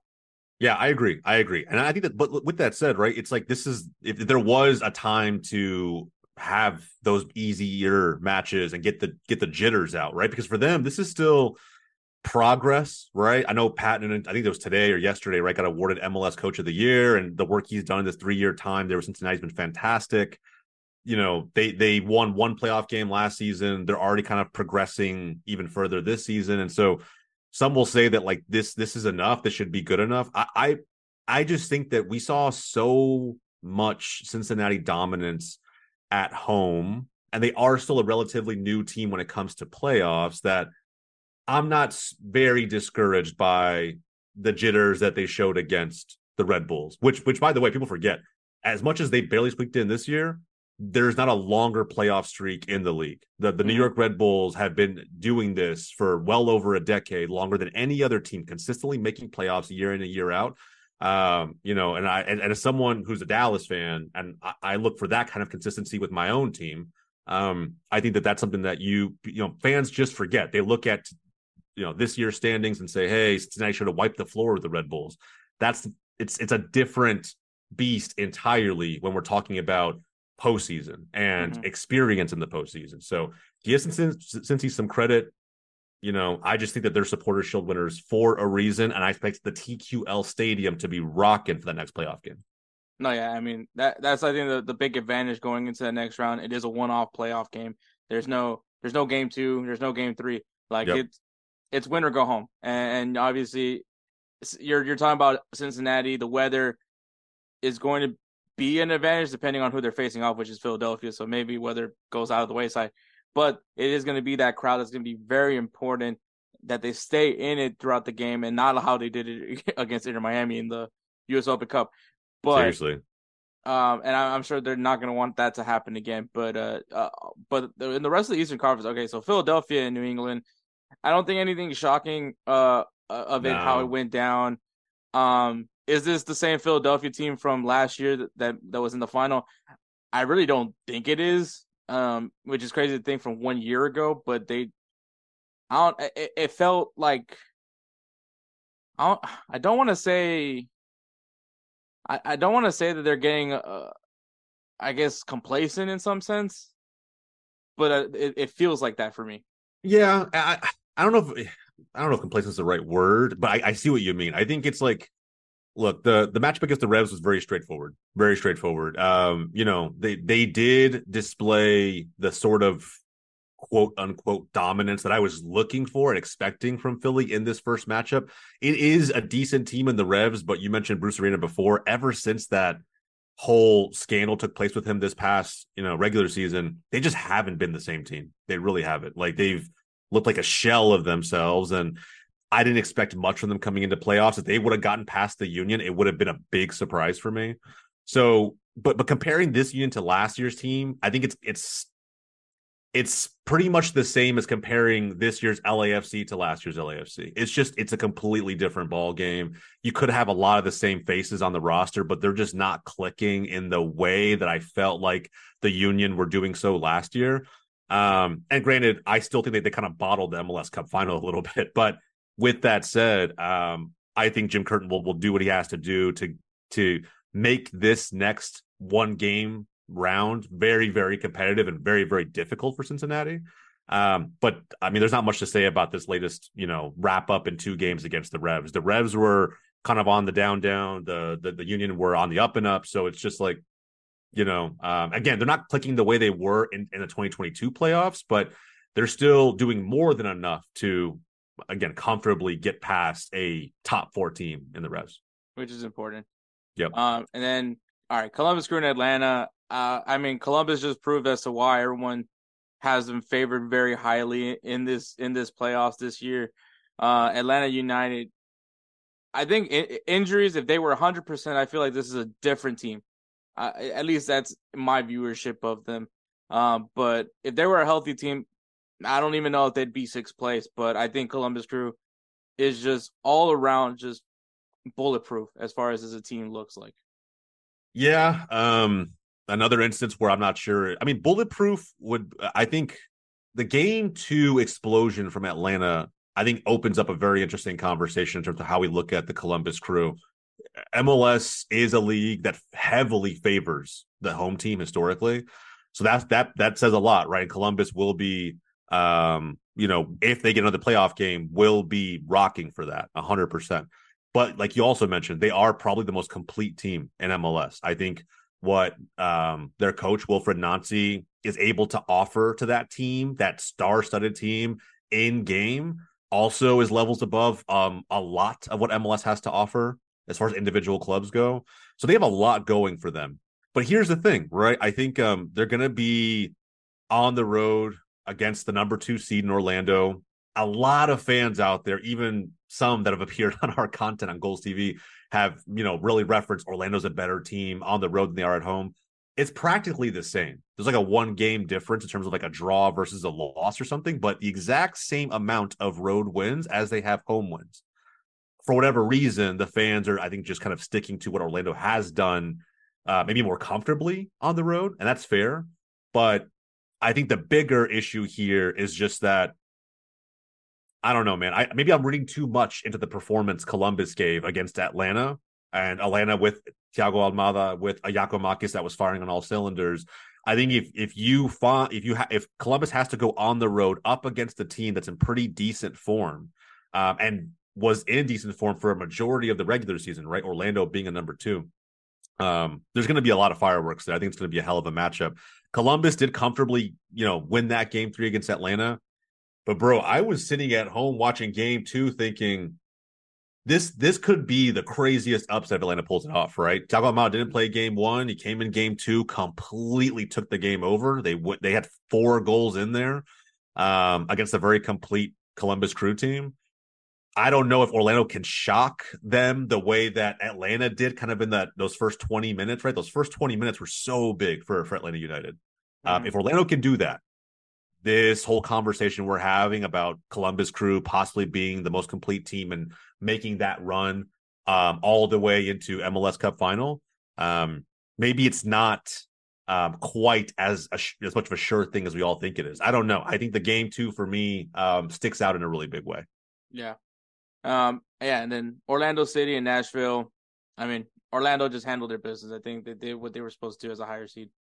Do you think, let me ask you this. Do you think that like Orlando, I don't know, do they lose some sort of style points, I guess you could call it, for the fact that it wasn't really like an impressive, and again, this is not my opinion. I think that, for me in the playoff, it doesn't matter how you win. It just matters that you win. I don't care how you do it. There's no such thing as style points. Like if you need to beat a team that's solely centered around one player, like Nashville with Hany Mukhtar, then it is what it is. You take care of business, you move on, and you get to the next game. But there are a lot of fans, similar to the conversation we had about Cincinnati and the Red Bulls, who are discounting Orlando as the 2 seed because it wasn't the sexiest showing against Nashville. That if it wasn't for a Wilmer Caragena crazy banger and another one-off goal, that it really could have been much closer and a much better opportunity for Nashville to move on. I mean, did you feel like Orlando, based on that matchup, is just not as scary as a 2 seed normally is? I mean, in the playoffs, it's like in any sport. I think all American sports, when you talk about the playoffs, it doesn't matter how you get the win as long as you get the win. I mean, the probably, if I would say, like, the worst win you could ever have is a win where you lose a crucial player to an injury or to a reckless decision, like having a temper tantrum in the middle of a game and then kicking a ball out to the stands because you thought there was an alleged foul that should have been called, like Serginho, or and then attempting to punch your goalkeeper.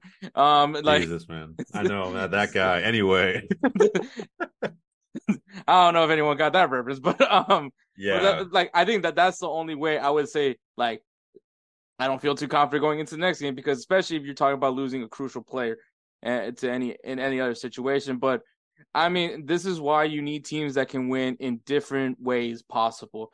You want teams that can win pretty, which is, blowing a team out of the water, just making it not even feel like there's any pressure at all during that game.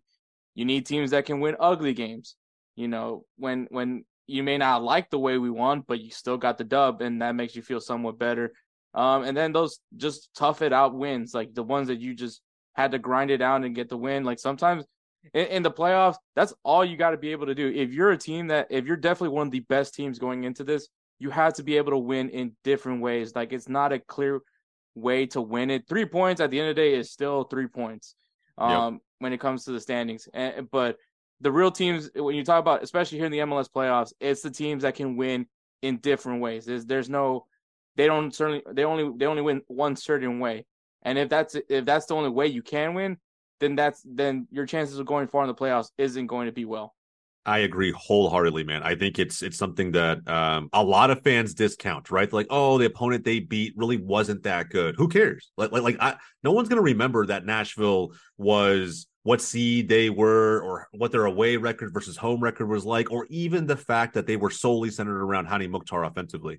I think that they're just going to remember that they bowed out in round one to a better Orlando team. And I think if the same thing happens, right? They make the next game against the Crew a shit show at home. They get to penalty kicks, and then they just, through some stroke of luck, go through. No one's gonna remember that they beat, that the Crew was supposed to win. The Crew was the better overall team, the more complete team, et cetera, et cetera.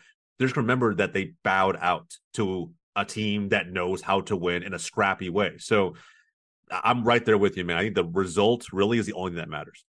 Yep.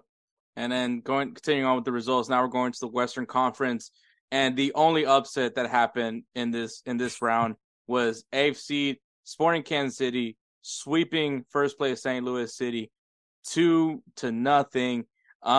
Yeah, I think St. Louis, once again, it was their first time. When it went, the great phrase that people say when they get mad, which is usually "old man yells at cloud," is "act like you've been there." They literally haven't. So for them, but unfortunately, they didn't get to celebrate because Kansas City came in guns a-blazing, probably for a team going into the wild card, coming in the hottest way possible. Kind of looks kind of dangerous now when you're talking. Sometimes when it comes to playoffs, it's sometimes not even the team that was great all year long, which St. Louis City was good for a good chunk of the season. But Sporting Kansas City comes in hot at the right time, and now they are a team that you cannot be overlooking. And I mean, they did it. They swept the first seed, and it's possible. The Houston Dynamo, they beat Real Salt Lake in probably the most contested matchup in the playoffs. So obviously Dynamo won their first game, and then the next two went to penalties. Diego Luna, that's all I gotta say, man. Watch out for that kid. That kid, I think that was the only thing that I was so happy about having this matchup was because I'm a big Diego Luna fan, and the kid's super talented. I can't wait for what he's going to do. He does piss me off seeing his socks go so fucking low. His shin guards are not on his shins. Like this.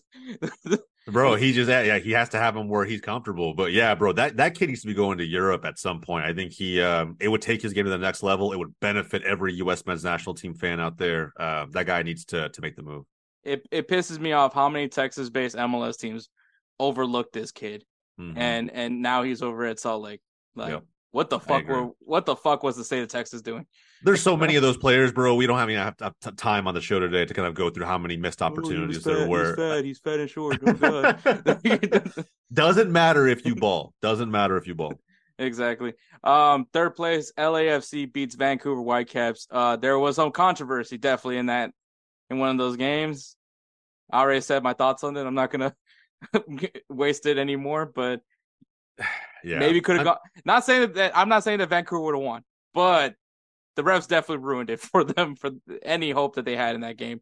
I feel bad for Vani, man. I really do. The manager, I think it was tough to watch them go through that. The controversy with the refs. The better team did win. Don't make no mistake about it. But to see him lose his shit the way that he did, and rightfully so, bro. Like some of the calls, especially that one call where he absolutely lost it, right? The play itself and the ref blocking a player, it leads to a counterattack, which leads to a goal, and then he was gonna award it anyway, and it was building up to that point. But yeah, man, the manager, apologized. I love the passion he has. To be honest, I saw a lot of people calling him unprofessional. I thought look, man, he wants to win. I'd be too. Yeah, I'd be too. Any competitor, right? And that's how I knew some of these people who talk a lot about MLS on Twitter just have never fucking played. They never played, and you don't compete regularly with what you do. Obviously, I think if you're a competitor and you want to win, that's going to upset you. I mean, to a point where you feel like you have to question everything, you have to make a scene about it, and he did. And I'm not mad at him for it. I think it. You referenced the whole Sergiño Dest debacle from last night. That's a completely different type of tantrum, quote unquote, that he's throwing. I think the manager Vanni was completely in the right for how that game against LAFC really went. But with that said, I mean, especially in that scenario where not saying that Vancouver was going to score off of that corner kick or anything, but yeah, like at least from when I played, if the ref gets involved, that's an automatic drop ball. Like that, yeah. It's a dead ball. They start from that area. They don't continue on and then have that bullshit breakaway that happened. And so like, yeah, I'd be living. Not only I'd probably get ejected if I was a player, but I'd also be getting ejected as a coach. Yeah, same, bro, same. It's hard. It's like I think if anybody who's judging him for how he acted. Look, man, he cared. He wanted to win. He probably wanted to win more than I don't know how many fans wanted to win. Probably thought his team had more of a chance than the fans thought. And that's you could tell just how passionate he was, bro. I respect it. It is unfortunate how things kind of panned out with that game specifically, but make no mistake, Denis Bouanga was still having a field day even in game one. He's not as lethal right now as he was in the regular season, in my opinion. I think that's probably the case for LAFC as a whole. But the better team won. Like I think we can all agree there. Yeah, definitely. And then second place Seattle Sounders ends up beating FC Dallas in 3 games. Yeah, that second game I felt like that could have been a momentum shifter for FC Dallas, but Seattle at home, it's a home field advantage for a reason. So yeah, it was tough, bro. MLS favors the home team a lot. Now, with that said, though, I mean that game too. I was there at the game. It playoff vibes through and through. I loved it. It felt different than the home games I've been to this season. I was really, really excited for Dallas, obviously, kind of coming in. And I was nervous going to game 2, but the minute that we pumped in 3, right, I was like, dude, we better make game 3 a massive game in Seattle. And we kind of did defensively, but offensively, nothing, right? Ferreira was out for the game. And you could tell he's had this groin issue for a few weeks now. He's just been playing through it. But in game 2, he pulled up with like 10 minutes left. And you can kind of tell that, like, dude, if he comes back for game 3, it'd be awesome. I just don't see it happening. And he didn't, right? So losing our 2 best, in my opinion, offensive players in Velasco and Ferreira for a game 3 against the only other team that's as good defensively in the West as FC Dallas has been this year, it just didn't bode well for us. And it was a 1-0. It was kind of a boring game. I'll be honest, like it just kind of was. There were a lot of chances for Seattle. There were some for Dallas. Our best chance came right before the 90th minute. Did nothing with it, really. I mean, it was a close shot, but again, I just think Seattle was the better team across 3 legs. Maybe it could have been different had it been flipped, right? And that's something that MLS I think needs to think about. Maybe these best of 3s and why they don't work is that the home team is just so favored in this league. If it was flipped, maybe Dallas would have gone through it, right? Maybe that's how one-sided home team advantages really are in this league. I have no idea, but for that reason, it should have just been 2 legs, and you break it down to aggregate. If you had broken down to aggregate score, it would have gone into extra time if away goals weren't a factor. If away goals are not a factor like that, they aren't in Europe right now, that would have gone to maybe straight PKs or an extra time period and then a penalty kick shootout. So something to think about when we think about this new format. Yeah, exactly. But all right, the conference semifinals, we do know who's facing off against each other. And in the Eastern Conference, we got the first seed, FC Cincinnati, going up against a team that wasn't able to win the MLS Cup last season in 4th place, Philadelphia Union. What are the key things for this matchup? The key things, I'll give like one from each side. Yeah. One for Cincinnati, stay the course and let Lucho be Lucho. I think that stay the course because it's easy for, I think, teams that are newer to a playoff format or playoffs in general, right? The inexperience of not being in playoffs that much.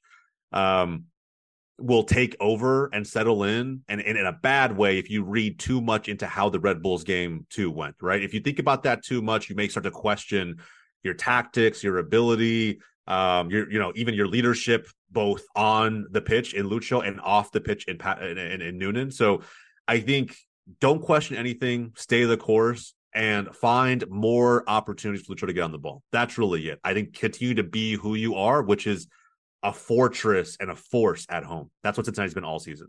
I think for the other side, for the Union, man, it's hard to put my finger on one. I think for me, it is continue to be as good defensively as they've been for the majority of the regular season, right? If they can prevent Cincinnati from scoring the first goal on their pitch, this one-game playoff becomes very, very interesting. But I think whoever gets scored on first is in real trouble. I just think so. I think if it's Cincinnati getting scored on first, they have the offensive power to get back into the game, but the Union have been pretty damn good defensively for the most part this season, and vice versa. If Union gets scored on first, climbing that hill, right, against the crowd at the TQL Stadium, against the arguably MVP of the season, and that stout defense, even without potentially Matt Miazga, it's going to be very, very difficult. And so Cincinnati are not the Revs, and equally the Union are not the Red Bulls. There's a lot at stake here, and I think that I'm hoping that it's going to be more of an offensive, showcase from both sides. But if I'm being realistic, I actually think it's going to be one of the bigger defensive matchups that we have coming up in the conference semifinals. Yeah, for me, I think for Philadelphia Union, you're the more experienced team. You got to use that for your advantage. You have a manager who I respect in Curtin. Honestly, there was a point where I did want him to be the U.S. men's national team coach. At this point, anybody over Greg Berhalter. But I'd take Plank from Eda and Eddie at this point. No one's going to get that joke unless you're from the 90s. I was reaching for that like Messi for an Uruguayan. Seriously, bro. Luis Suarez, we're waiting. FC Cincinnati, man. I think their big key is next man up, man. Who's stepping in for Matt Miazga? Whatever it is. I don't know if he's been officially suspended or not. I don't think it's been handed down yet. I think I don't know what they're waiting for, but if anything, and maybe who knows, maybe they enact it for next season. I'm not sure, but I'm thinking that he could be out this next game if they figure it out in the next few days. But if not, he could be a force. Yeah. So I mean, if that's the case, I think it's the next man up thing when it comes to the defense, especially because Matt Miazga, that's a big loss. But I mean, for this one, I'm sticking with MC Cincinnati. I think that they're still capable of it. This is definitely, I think, one of their biggest tests going into this playoff run. If everyone's hoping they're going to do what everyone's hoping is going to happen. But this is going to be their first big task, is try to overcome an experienced team like Philadelphia. I agree. You're also taking FC Cincinnati? Oh, yeah. Sorry. My pick, by far, Cincinnati. I say by far loosely there, too. I don't want to make it seem like, Union doesn't have a chance in this thing. They very, very much do. But I think that you mentioned, Jim Curtin taking over as, U.S. men's national team coach potentially. I kind of had that idea too, believe it or not, Hector. I think when I thought about that, though, I thought about things like MLS Cup. In my opinion, Gareth Bale may have taken over that final, but I think the Union were the more complete team last season and should have and kind of deserved to be the team that hoists the cup at the end of it, but they didn't. And there's this idea, I think, that Jim Curtin is a bottler. I don't know if that's the case per se, but I could see them somehow getting the tactics wrong for this match. I don't know why. And again, I've said it on multiple shows. I think until the Supporters Shield winner and the number 1 seed in the East gives me a reason not to believe in them, I'm going to continue to believe in them. I think they're number 1 for a reason. So they may not win MLS Cup, but I have them getting past Philly in this one. Okay. All right. The other matchup is second place Orlando City SC taking on third place Columbus Crew. I think the keys for me on this one is Columbus Crew is keep that attack silent for Orlando. I think this is going to be a big one for them defensively to keep that attack for Orlando City. And I think for Orlando City is they got to do what they do best. Make it their game. Don't let Columbus play their style of game. Because if you do that, Columbus will win this matchup. And because of that, that's why I'm going with Columbus Crew to win against Orlando City. Yeah, I agree with you. I think specifically that last point around not letting them get into a rhythm. I think if you had to go back, if I'm Oscar Pareja and I'm showing the team game film in terms of what I want to see against the Crew, I would show them the Leagues Cup match against Inter Miami. That's what I would show them. And they lost that match. And, it's fine. It is what it is because it's, it was brand new Messi, mania. But in that match, they made Inter Miami work for every blade of grass possible on the pitch. It was a shit show. Like it was physical. It was the first time I had seen it's when I saw Messi actually like give a shit about Major League Soccer. He was fiery. He was getting feisty with some of the Orlando players. He was caring about this in a way that I knew it was just the inner competitor coming out. I think Orlando needs to do that with this Crew team. Force them to work for every part of the pitch they're trying to get into, and ultimately just not be the first one to let up a goal. I think if the Crew gets going, and especially if Nancy is he's so dynamic as a manager, if he starts figuring out how Orlando is set up, I think they're going to get picked apart. I think if I'm Pareja, man, just have them make this a dogfight, be fluid with your tactics, continue to be open to changing things on the fly. And then I think if they do all those three things in a really good way, they have a shot to win this thing. I picked Orlando in my bracket or to go through because they're the home team and because I think they can make this a dogfight. It's really, really hard to pick against the Crew. I think if this was in Ohio, the Crew wins this, not easily, but in a pretty straightforward way. But look, man, I'll be the hot take person. I think across most MLS fans, I have the Crew bowing out a little bit earlier than most people thought. I think that Orlando City find a way to get this done, even if it is in a PK shootout. I don't disagree with you. I think if there's a team that can take out Columbus Crew, it is Orlando City. Yeah. Because if not, I can see Columbus Crew just making it straight through to the MLS Cup. Yeah, I agree. Again, but once again, it's always that point where just because you're the most complete team or the best team doesn't always mean you're going to win the championship. Facts, big facts. But I think if Columbus Crew can get past Orlando, it's definitely a clear road for them to get to the MLS Cup. Still tough road, but still a lot clearer path for them. Yeah, if you think about it, this game will actually end up being more of a test for them than if, let's say they get past, Orlando and Cincy wins and they meet each other in the conference final, right? I think that, the Ohio-based matchup between them two actually favors the Crew. I think that's going to be, even if they have to go to TQL, I think it's going to be, it's going to feel like it's a home game for them. And that's where Columbus Crew are very lethal, very scary. They have probably the most lethal finisher in the league, in my opinion, in Cucho. And so I think, if he is firing on all cylinders against Orlando, it's going to be very difficult, which is why from the very beginning, man, you got to make him uncomfortable. You got to, if you're the defense, right, pull on him, tug on him. Every time he moves the ball to someone else, give him that little nudge, that shove, whatever it may be, throw him off his rhythm. And if that happens, I think Orlando have a shot at winning this game. And so I'm going to stick with the home team. Yeah, I got you. I also think, correct me if I'm wrong, but I believe all of the Eastern Conference teams have home field advantage for the MLS Cup final. They do. They do. Yeah, so big yikes on that one. So as we go and transition to the Western Conference, we'll start things off with fourth place Houston Dynamo going up against the 8th seed Sporting Kansas City. A lot of history between these two teams. This is one of those rivalries. People don't know that, but that is a rivalry between the Dynamo and Sporting Kansas City. We were both in the Eastern Conference together, and then we both moved right back to the Western Conference together. So there's a lot of history, a lot of big playoff matches have been played against these two teams. Kansas City, the hot team right now. Houston Dynamo. I'm not trying to be biased by all means, but I did say a team that can win in all different ways, and the Dynamo has pretty much done that, has been able to win in all different ways with no one knowing who the hell is scoring the goals. So, I mean, shoot, we got right back scoring goals for us. Yeah, so I agree, man. I agree wholeheartedly. So, obviously, everyone knows I'm rooting for the Houston Dynamo, and I'm picking the Houston Dynamo, but you're the unbiased person here, so go ahead and go off.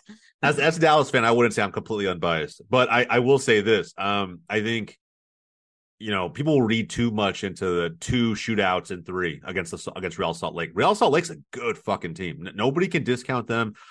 I think Salt Lake, had they not played Houston, probably actually would have found a way to get through against almost any other team in the West. Like, I really believe that. They would have made it just as much of a game against anybody else. But here's the thing. I think I do have Houston going through. I'll give you my pick now.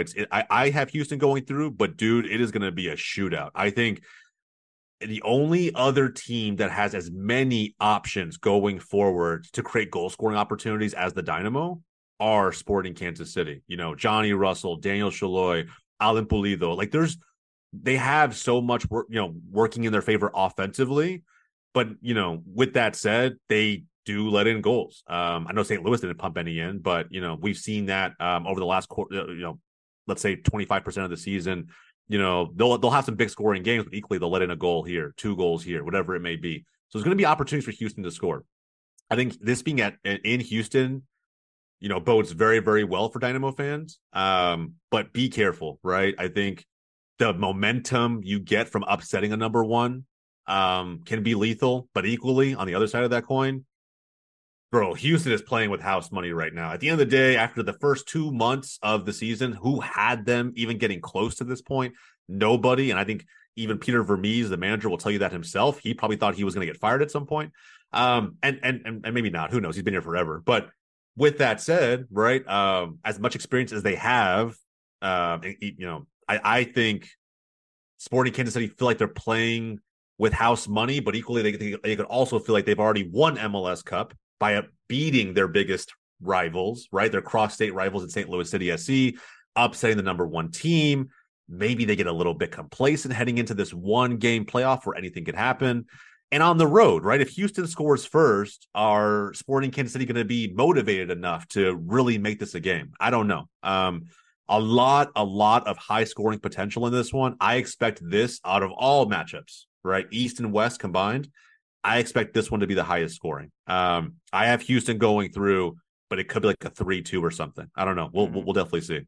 Yeah, that's gonna be interesting. It's gonna be big, especially on Shinchenko and that back line for them to stay structured enough. Because I mean, I love Steve Clark, but the dude's a fucking wild card.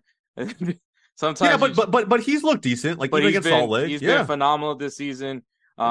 It's crazy to think that he wasn't even put up for goalkeeper of the year. For some odd reason, I'm not saying he should have won, but it's weird that he wasn't even mentioned.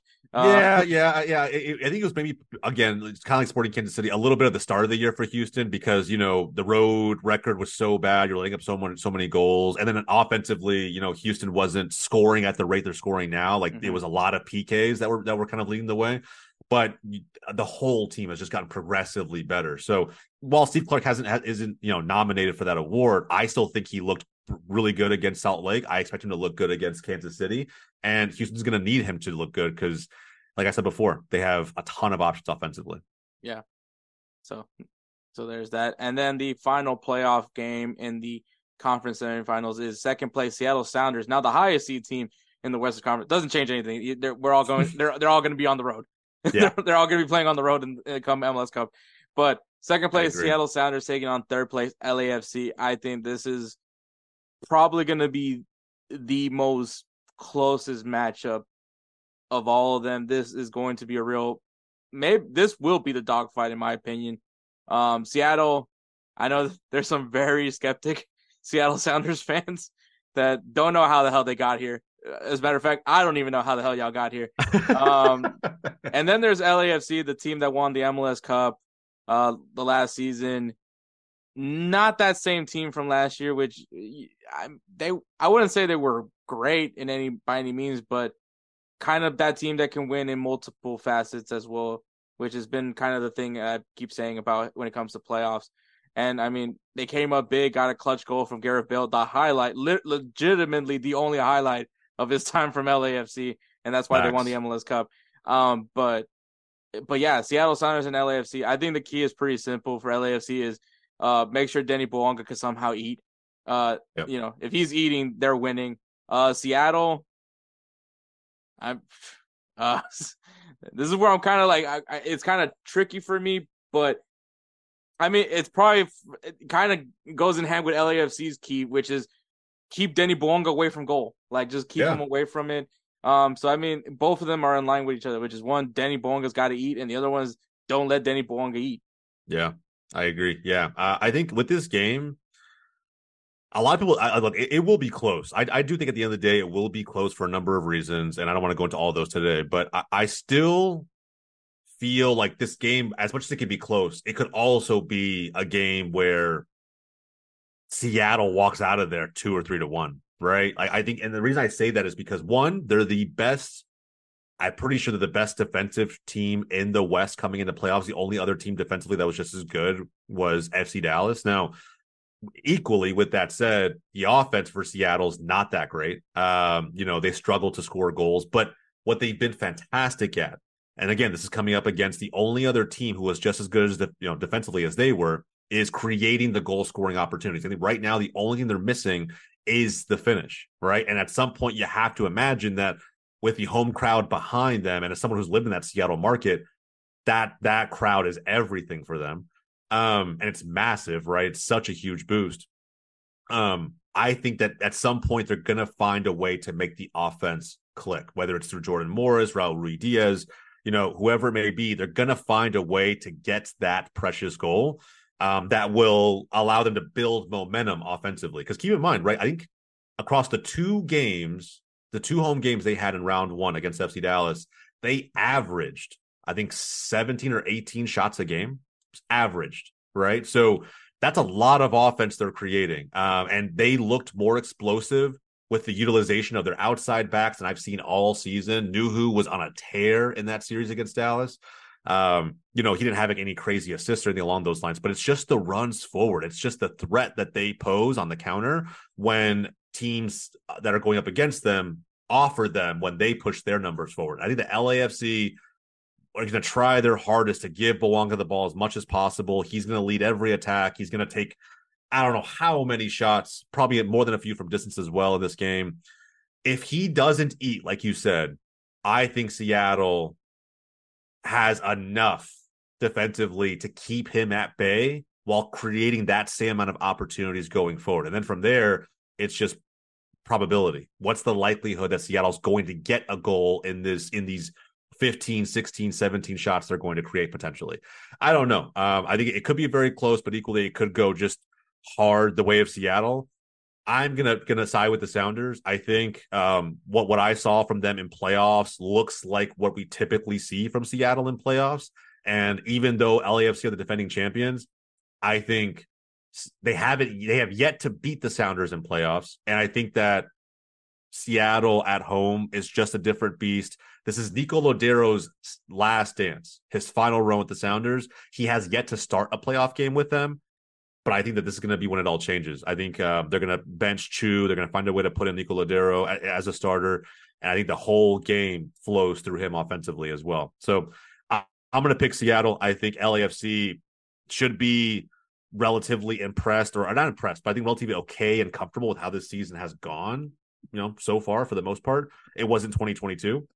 But I think that, the Sounders will have them bow out at this point, and it'll feel kind of like what every other exit from a cup competition has felt like for LAFC so far. Yeah, I'm also going with Seattle. I think that their defense is going to be fine. They're going to be able to keep Denny Bouanga. I think this is where LAFC, maybe what they've been usually rolling with, isn't going to work out for them. Yeah, and that's with their backline. And you're right. The creativity of what Seattle has. The finishing is going to be the question, but I mean, if you're able to keep Denny Bouanga quiet as long as you can, someone's going to come up. And like you said, Seattle, one of the hardest places to play, and especially in a playoff setting. So I agree 100%. So I'm going with Seattle as well. But yeah, guys, MLS Cup Conference semifinals. It is going to be this weekend. Make sure you guys check it out. It's going to be exciting. We're almost there at the MLS Cup. And it's going to be really exciting, man, to see who ends up lifting it. Hopefully it's going to be a new champion, or maybe a champion that hasn't seen one lifted a trophy in like 3, looking for the third trophy. Who knows, maybe. Yeah. Yeah. We'll see. We'll see, man. Yeah. We'll definitely see about that. But all right. Thank you, Jose, for your time, man. Obviously, this is your time to go ahead and shamelessly plug yourself. Yeah, absolutely, man. Look, first off, if you guys haven't tuned in to either Wake Up MLS if you're an MLS fan or Yanks of the Round Table if you're a Premier League fan, guys, go check them out. They're on Goals TV. That's GOLZ.TV. That is some of our in-house first-party content. It features guys like Hector, other creators that are on Goals TV as well. A lot of fans around the world feel like Americans don't know ball. We're proving them wrong every day for the most part. There's a shit take every now and then, but for the most part with those two shows, and we have plenty more in the works. But outside of that, man, I really can't thank Hector enough for having me on the show. I mentioned in my last appearance here that I love talking ball. I love talking MLS. I love just having these conversations, man. So anytime you want me back, I am yours. I appreciate it. And guys, for all the MLS fans who maybe are just a little bit bored through this international break, like, get excited, get ready. This Saturday, the playoffs are coming back. I'm super pumped for it. Everybody should.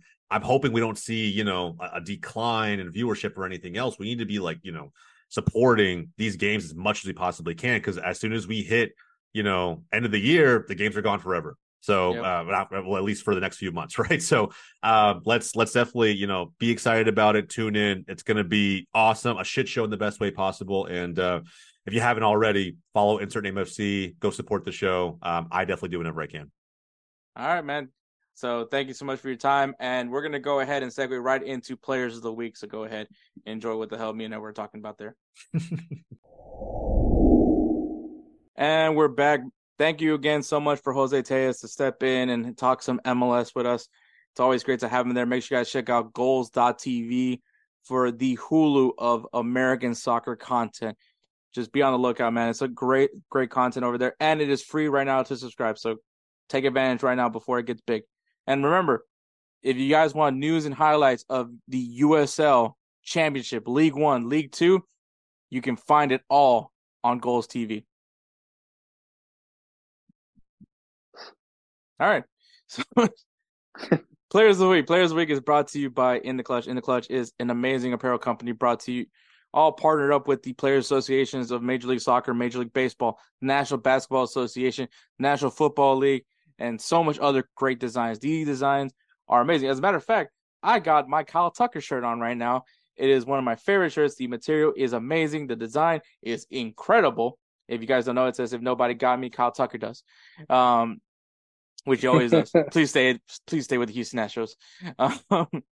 He's still going to stay with the Astros. He just, people want him to sign an extension, as also I do. But these shirts are amazing. The feel is incredible. And quoted by Kelsey Coyne of High Low Sports, it has passed the Fat Boy test. What is the Fat Boy test? You put your arms up when you're trying to reach something top shelf, and if your stomach isn't hanging out, then it has passed the Fat Boy test. But yeah, and then obviously the best part, it does go straight to the players that are being featured on these shirts designs. So if you guys love all that and you guys want a little bit more of a reason to go and shop over there at intheclutch.com, if you guys use the code InsertName at checkout, you'll save yourself 10% off your entire purchase. So thank you again. Intheclutch.com, use the code InsertName and save yourself 10% off your entire purchase. Edward, who's your player of the week? All right, so my player of the week is, and we referenced him already, is Darwin Nunez from the Uruguay-Argentina game. He actually scored a goal in the 2-0 against Argentina, and that was actually the goal that went between Martinez's legs. So, yeah. Gotta love it. Yeah, yes, sir. Yeah. I mean, I could have played, somebody else, but I felt that Darwin Nunez kind of deserved it. He's been finding his game, so why not? He's one of my favorite strikers right now, young buck. So he's got it. Okay. But Hector, who's your player of the week? My player of the week is Trezeguet, who scored 2 goals in Egypt's 2-0 victory against Sierra Leone. Also, nice. Africa going through their World Cup qualifiers as well. Nice. That's a good one. So congratulations to Darwin Nunez and Trezeguet for being our players of the week. Once again, go to intheclutch.com, use the code InsertName, save yourself 10% off your purchase. We do have some games this coming weekend. Not mentioning the leagues that we normally talk about on this podcast, we do have the U17 World Cup quarterfinals. So if you guys want to see the future of the international game at the U17 level. Games are pretty early. I will tell you that. It's like 4 a.m., 5 a.m. because they are playing in Indonesia, I believe. But if you guys have some time to watch the future of the game, go ahead and check them out. You're always going to find the next upcoming star over there in the U17 World Cup. FC Twente versus PSV Eindhoven in the Netherlands. If you guys want a reason why, not besides Chucky Lozano, Ricardo Pepi, Malik Tillman, and Sergino Dest to watch these games, well, PSV is currently undefeated, not only hasn't lost a game, but also hasn't drawn. They are on a winning streak since starting this season. So do they continue that streak going, or does Twente, a team that is also doing pretty well in the Netherlands, have something to say with the best team right now in the Eredivisie? MLS, of course, conference semifinals, man. If you guys want to know who is going to be in the final four of the MLS Cup playoffs, well, this weekend is a big one. It took us 21 days to finally get to here, but here we are. So make sure you guys watch that. Liga MX, if you guys weren't able to catch last week's episode, Liga MX playoffs, it is the play-in round. So if you guys don't know, on Thursday, so if you guys listen to this episode, it was on Thursday, so day before, the 7th and 8th seed played against each other in a game to see who plays the 2nd seed in the quarterfinals. And the 9th and 10th seed played against each other to see who would play against the loser of the 7th and 8th seed matchup. Winner of that game is going to be this weekend. We'll play in that game to see who faces off against the 1st seed, which is Club America. I know I probably confused the hell out of everybody with that, but that is the new Liga MX format. So we'll find out who's playing against Club America this weekend in Liga MX. Yep. Edward's just dumbfounded that that's the new playoff format for Liga MX. Yeah. I basically went into the whole Zach Galifianakis thing, like that meme when you're trying to do math in your head and you have that face. You're talking about the Hangover meme when he's counting cards? Yep. Oh, yep. Okay. That's exactly what my thing is going on for. All right, yeah. So we'll see who has to play Monterrey and who has to play Club America in the quarterfinals of Liga MX. In League we got PSG taking on Monaco. Remember those guys? And Lyon, who is still terrible, taking on Lille. Obviously, guys, I'm still debating on the jersey pen. I'm not gonna make it official right now. He's really thinking about it. He's like, In the Bundesliga, we got Borussia Dortmund taking on Borussia Mönchengladbach. The battle of the Borussias. I don't know if that means anything. The BBs. Whoa. Whoa. Whoa. You took it the wrong way there, Hector. VfL Wolfsburg taking on RB Leipzig, also going on in the Bundesliga.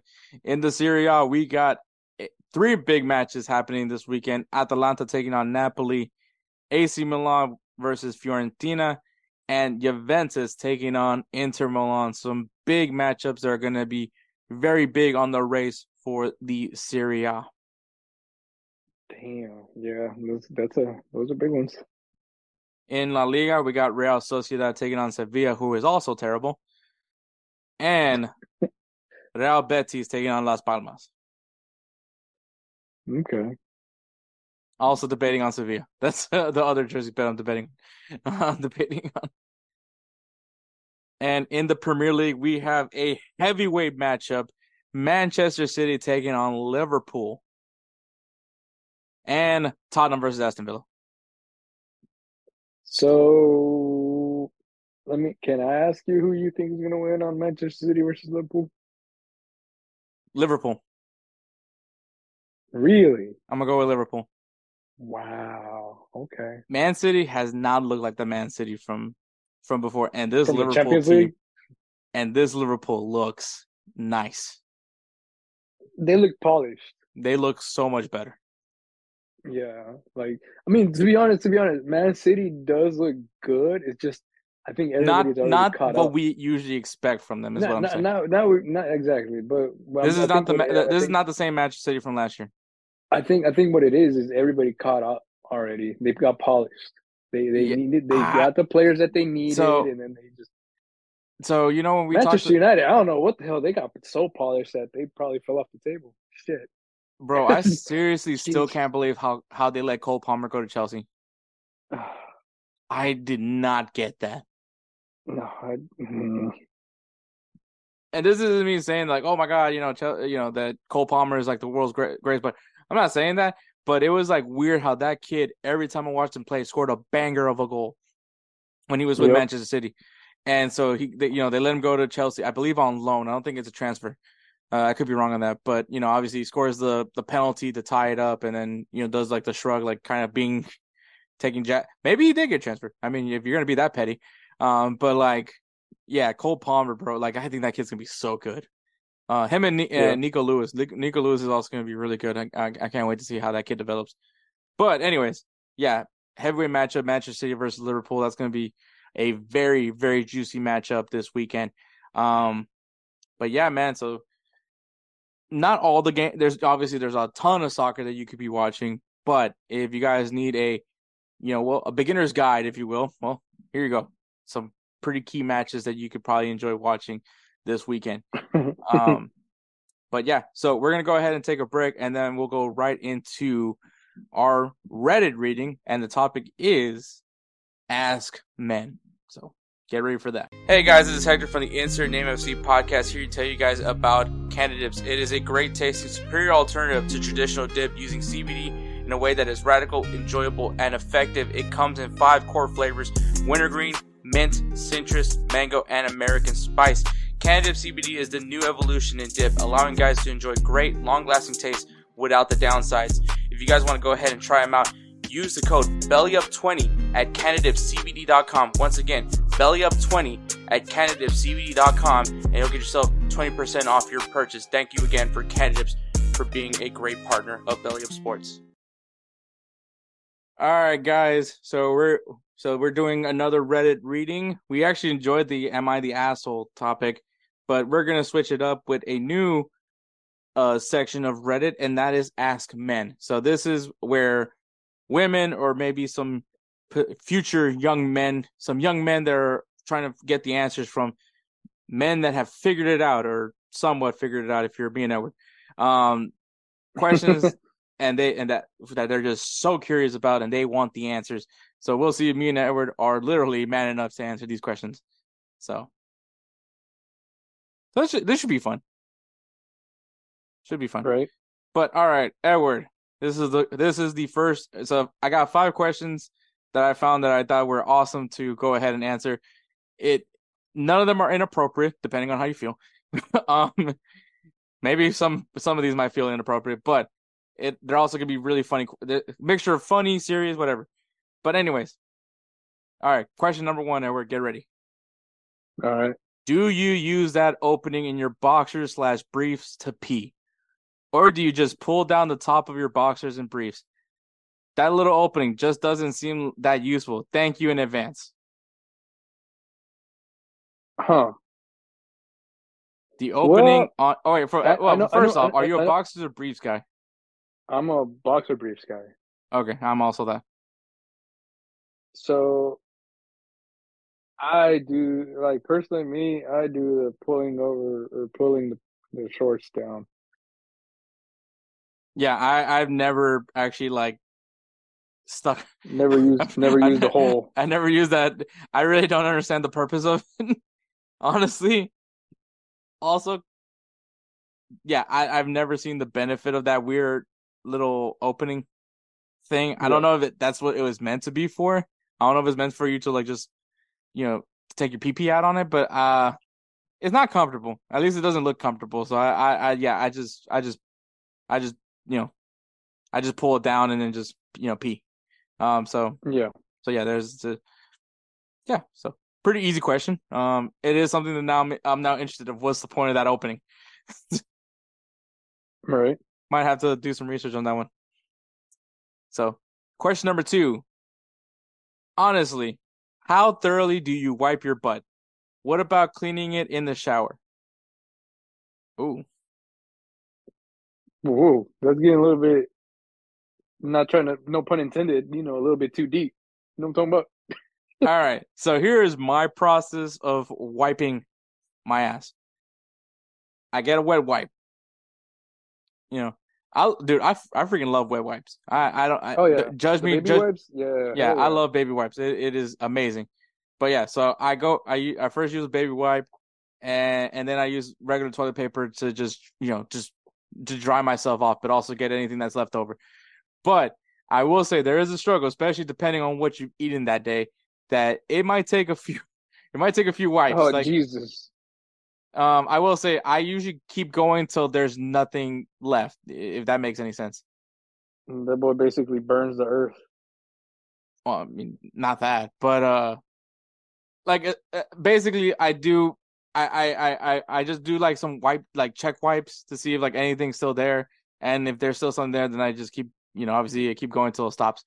But yeah, so that's basically my process. I don't know, Eric, what's your process? About the same, to be honest with you.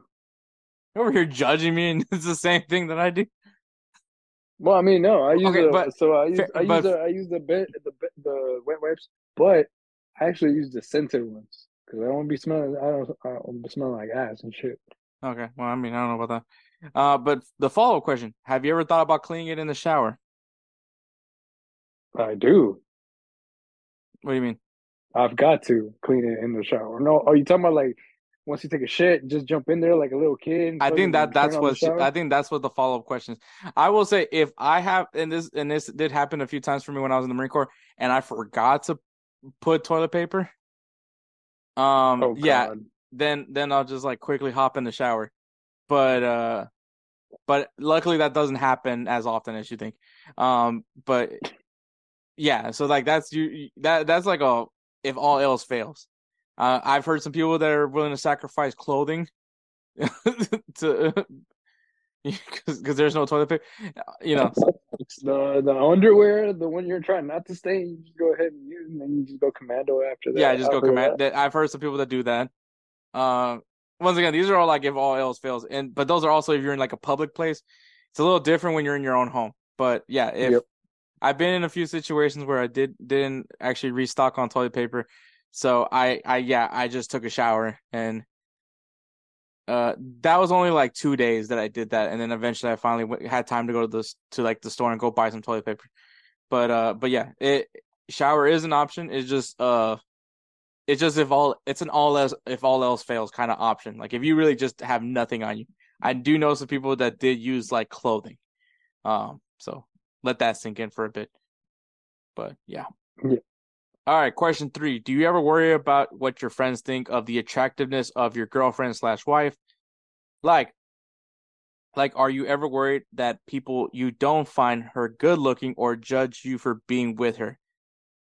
Also, this person wanted to add, this question is obviously coming straight from my insecurities. LOL. Do you worry about your friend? Let's go question by question here. Do you ever worry about what your friends think of the attractiveness of your girlfriend/wife? No. Not really. It's like it doesn't matter. At the end of the day, I'm the one. Wait. No, say it. You go ahead. Okay. If I'm inviting you to my friends, and I'm not like it's not like we're talking.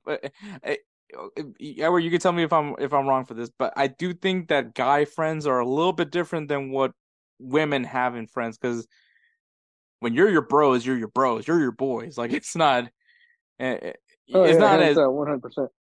And there's codes within the boys.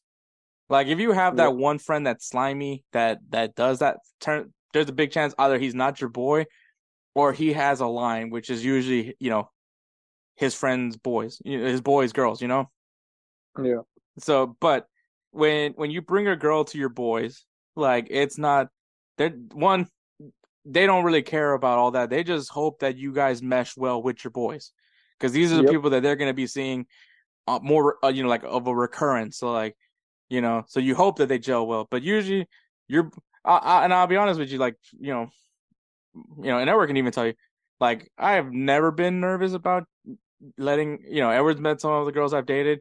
I never felt worried that Edward was gonna think they were ugly, and most of the time Edward's like to him, it's not that they're not attractive. He just doesn't look at them that way because he's like, that's my boy's girl. Yeah, so yeah, with me, so what it is with me, And it's the same way with me. Like if Edward introduces me to a girl, it's not like, oh man, she's hot. I'm like, no, that's my boy's girl. My best friend's so girl. yeah, pretty much like it's so weird. Like he goes out with a girl, and for example, he went out with a girl, and then I told him something about her, and I was like, bro, I was like, he was like, oh yeah, this is my girl, and I was like, all right, cool, like whatever. Like I didn't find her attractive. But I didn't find her unattractive, and I didn't find it was weird. Like I just didn't Wait, is see this her as Evelyn? no the one before Oh, her. oh, okay, yeah. Yeah. And then I still remember. I said, dude, the first thing I noticed for her, I was like, dude, she's got tiny ass legs, like they're skinny. And he was like, what? He's like, so everybody else noticed something else, and I was like, bro, I was like, no, and I was like, I noticed something else. I was like, the ankles. Remember I told you? Yeah, I remember that, but it was just kind of Yeah, funny because like she's got tiny legs. I was like, well, I'm not very tall, so I kind of yeah. So he was like, so it works out for me, and I was like, all right, I guess, fuck it, we whatever. we all can't be 5'9" Edward. I Hey remember man, that. yeah. But So that's what I'm saying. Like the thing is, like, it's not about picking and choosing where you see. It's like depends on how you feel about your bro. Like like you either find that person attractive or not, and then it was like that's it. Like that's it, yeah, straight I up. And think then there's also a level of respect, when it comes to your boys. Like yeah, once again, it all goes back to like beauty is on the eyes of the beholder. What you find attractive isn't necessarily attractive to me.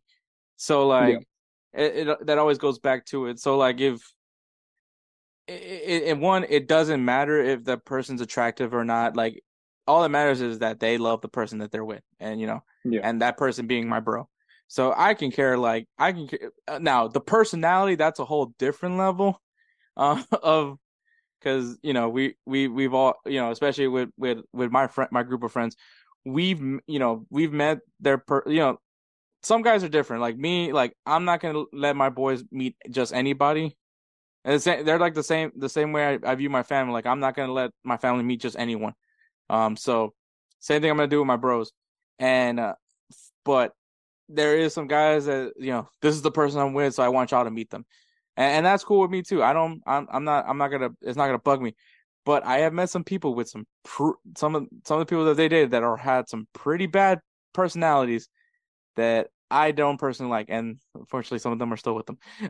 But once again, that's my bro. That's who they want to be with, and that's all that really matters to me, and that's all I'm gonna throw from there. yeah. I mean, it's just like just how you said it, man. It's like it just depends. As long as she's making my bro happy, as long as he finds her attractive, and it's exactly what he wants. That's it.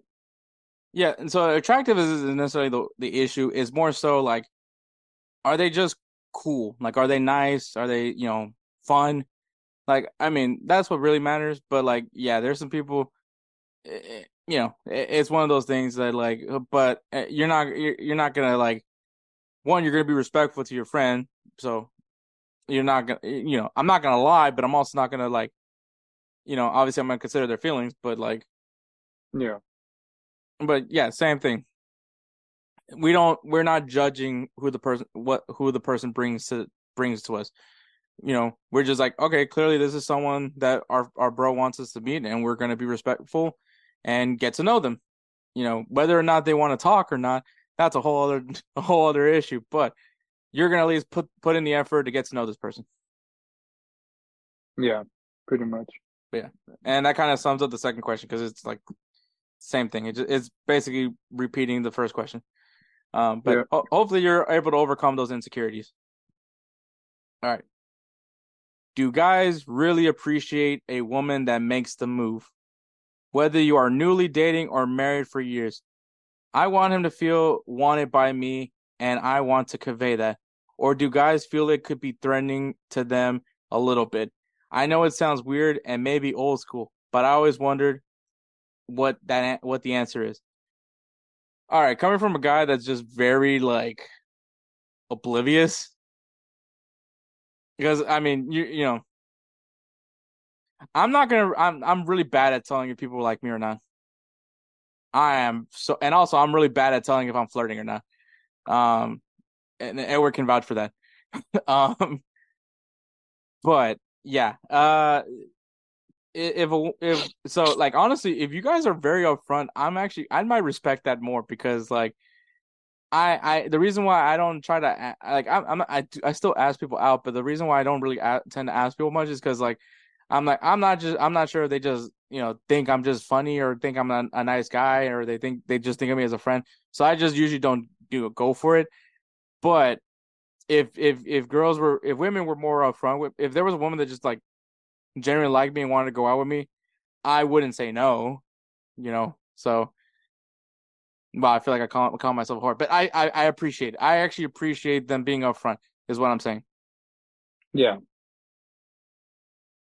And this whole like, this isn't like, oh, it's the men's job to ask them out or anything like that. It's just, if you find me attractive and you want to tell me, like, I mean, that I appreciate you telling me, so that's all that really matters. But yeah, I think there's some guys out there that wouldn't mind being asked out.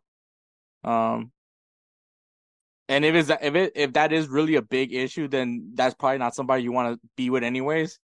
If it bugs them that you asked them out first. So if that should be a sign right there. I just kind of go with it is what I am. But Edward, what do you think?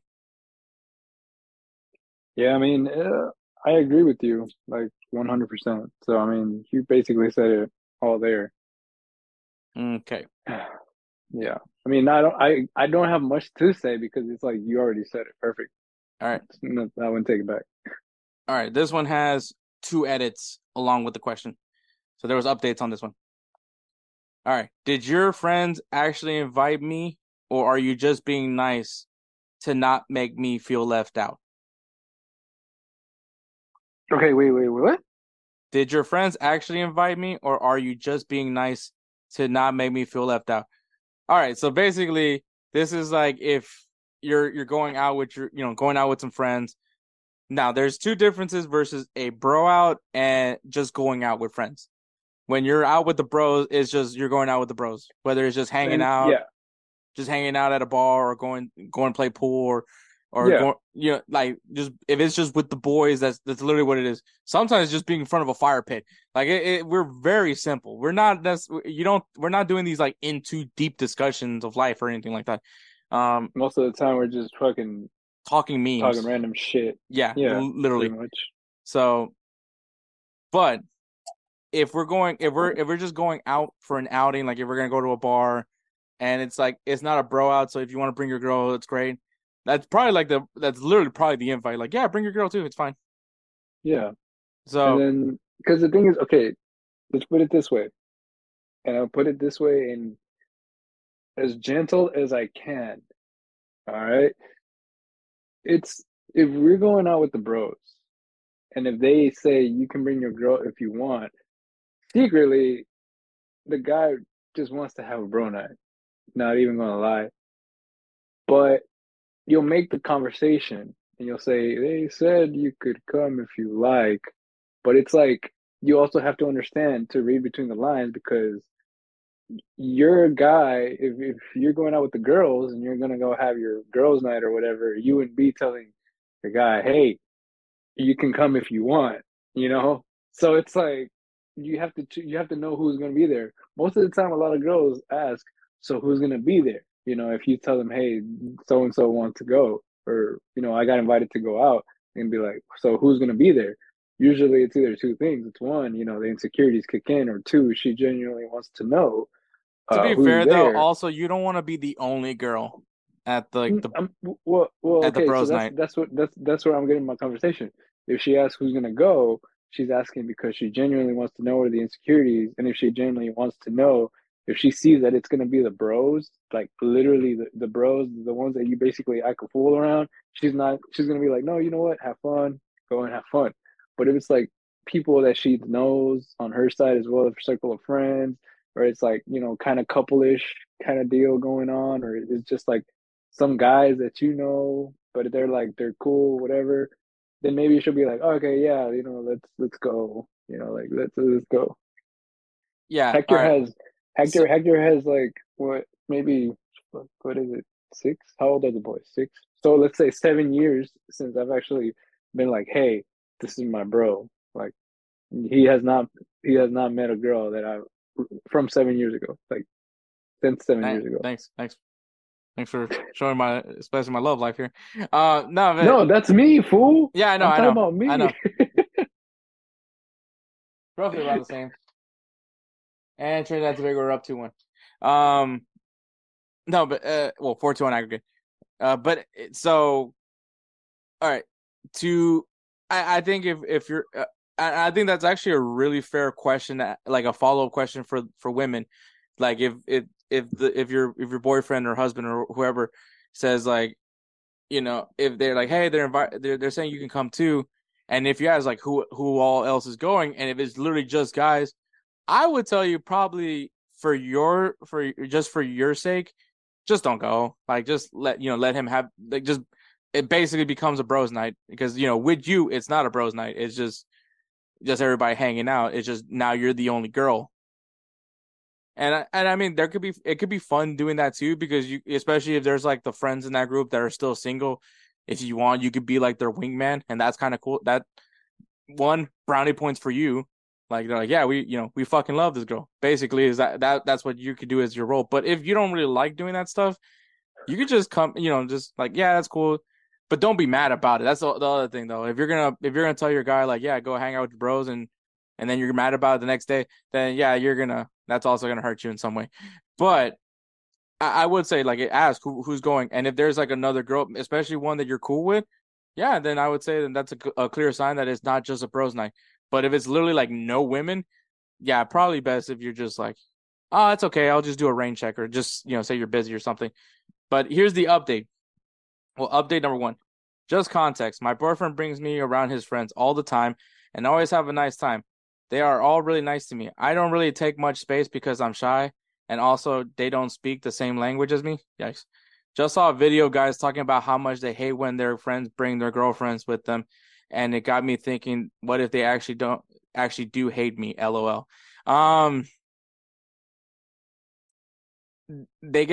think the thing is like if it's a bros night, I think that's when it's like annoying when someone brings their girlfriend because it's just supposed to be the boys hanging out. Yeah.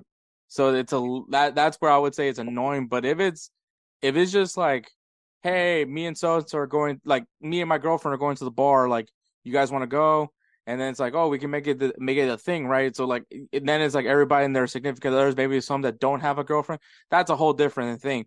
But when you're just like strict, like if it's initially just the boys, and most of the time they're just bringing their girls without even telling anybody, and then you're just like, all right, cool, and then you just, but it also depends on the girl because sometimes if it's that kind of similar to what I mentioned about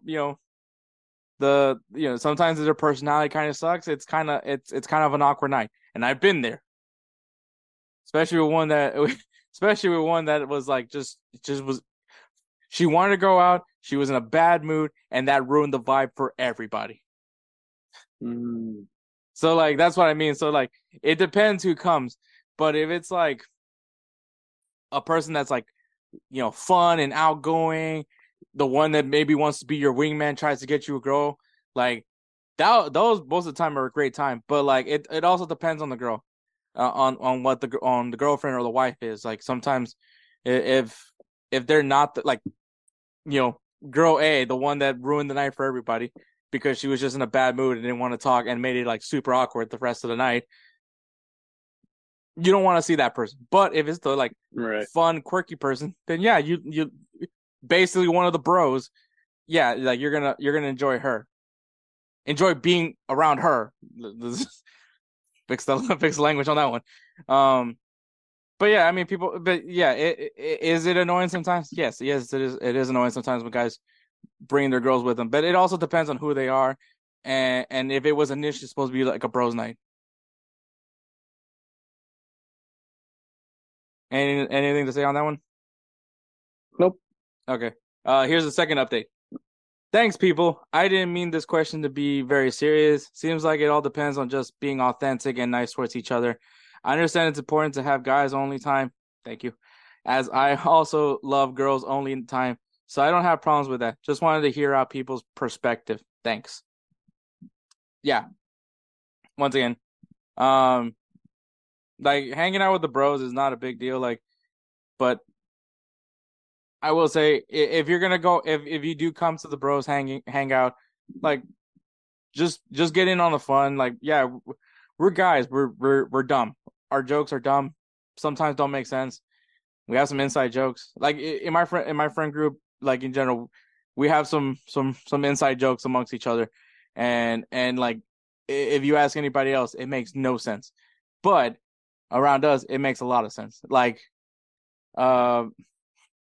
me and my friends, we all start doing the wow from like the wow that Owen Wilson says, like, wow, and it all goes back to one night we were hanging out and we all decided to go to this Korean Mexican fusion food truck, and it was freezing. Okay, when I say it was freezing cold, we're talking about like Houston, Texas freezing cold, so like 50 degrees.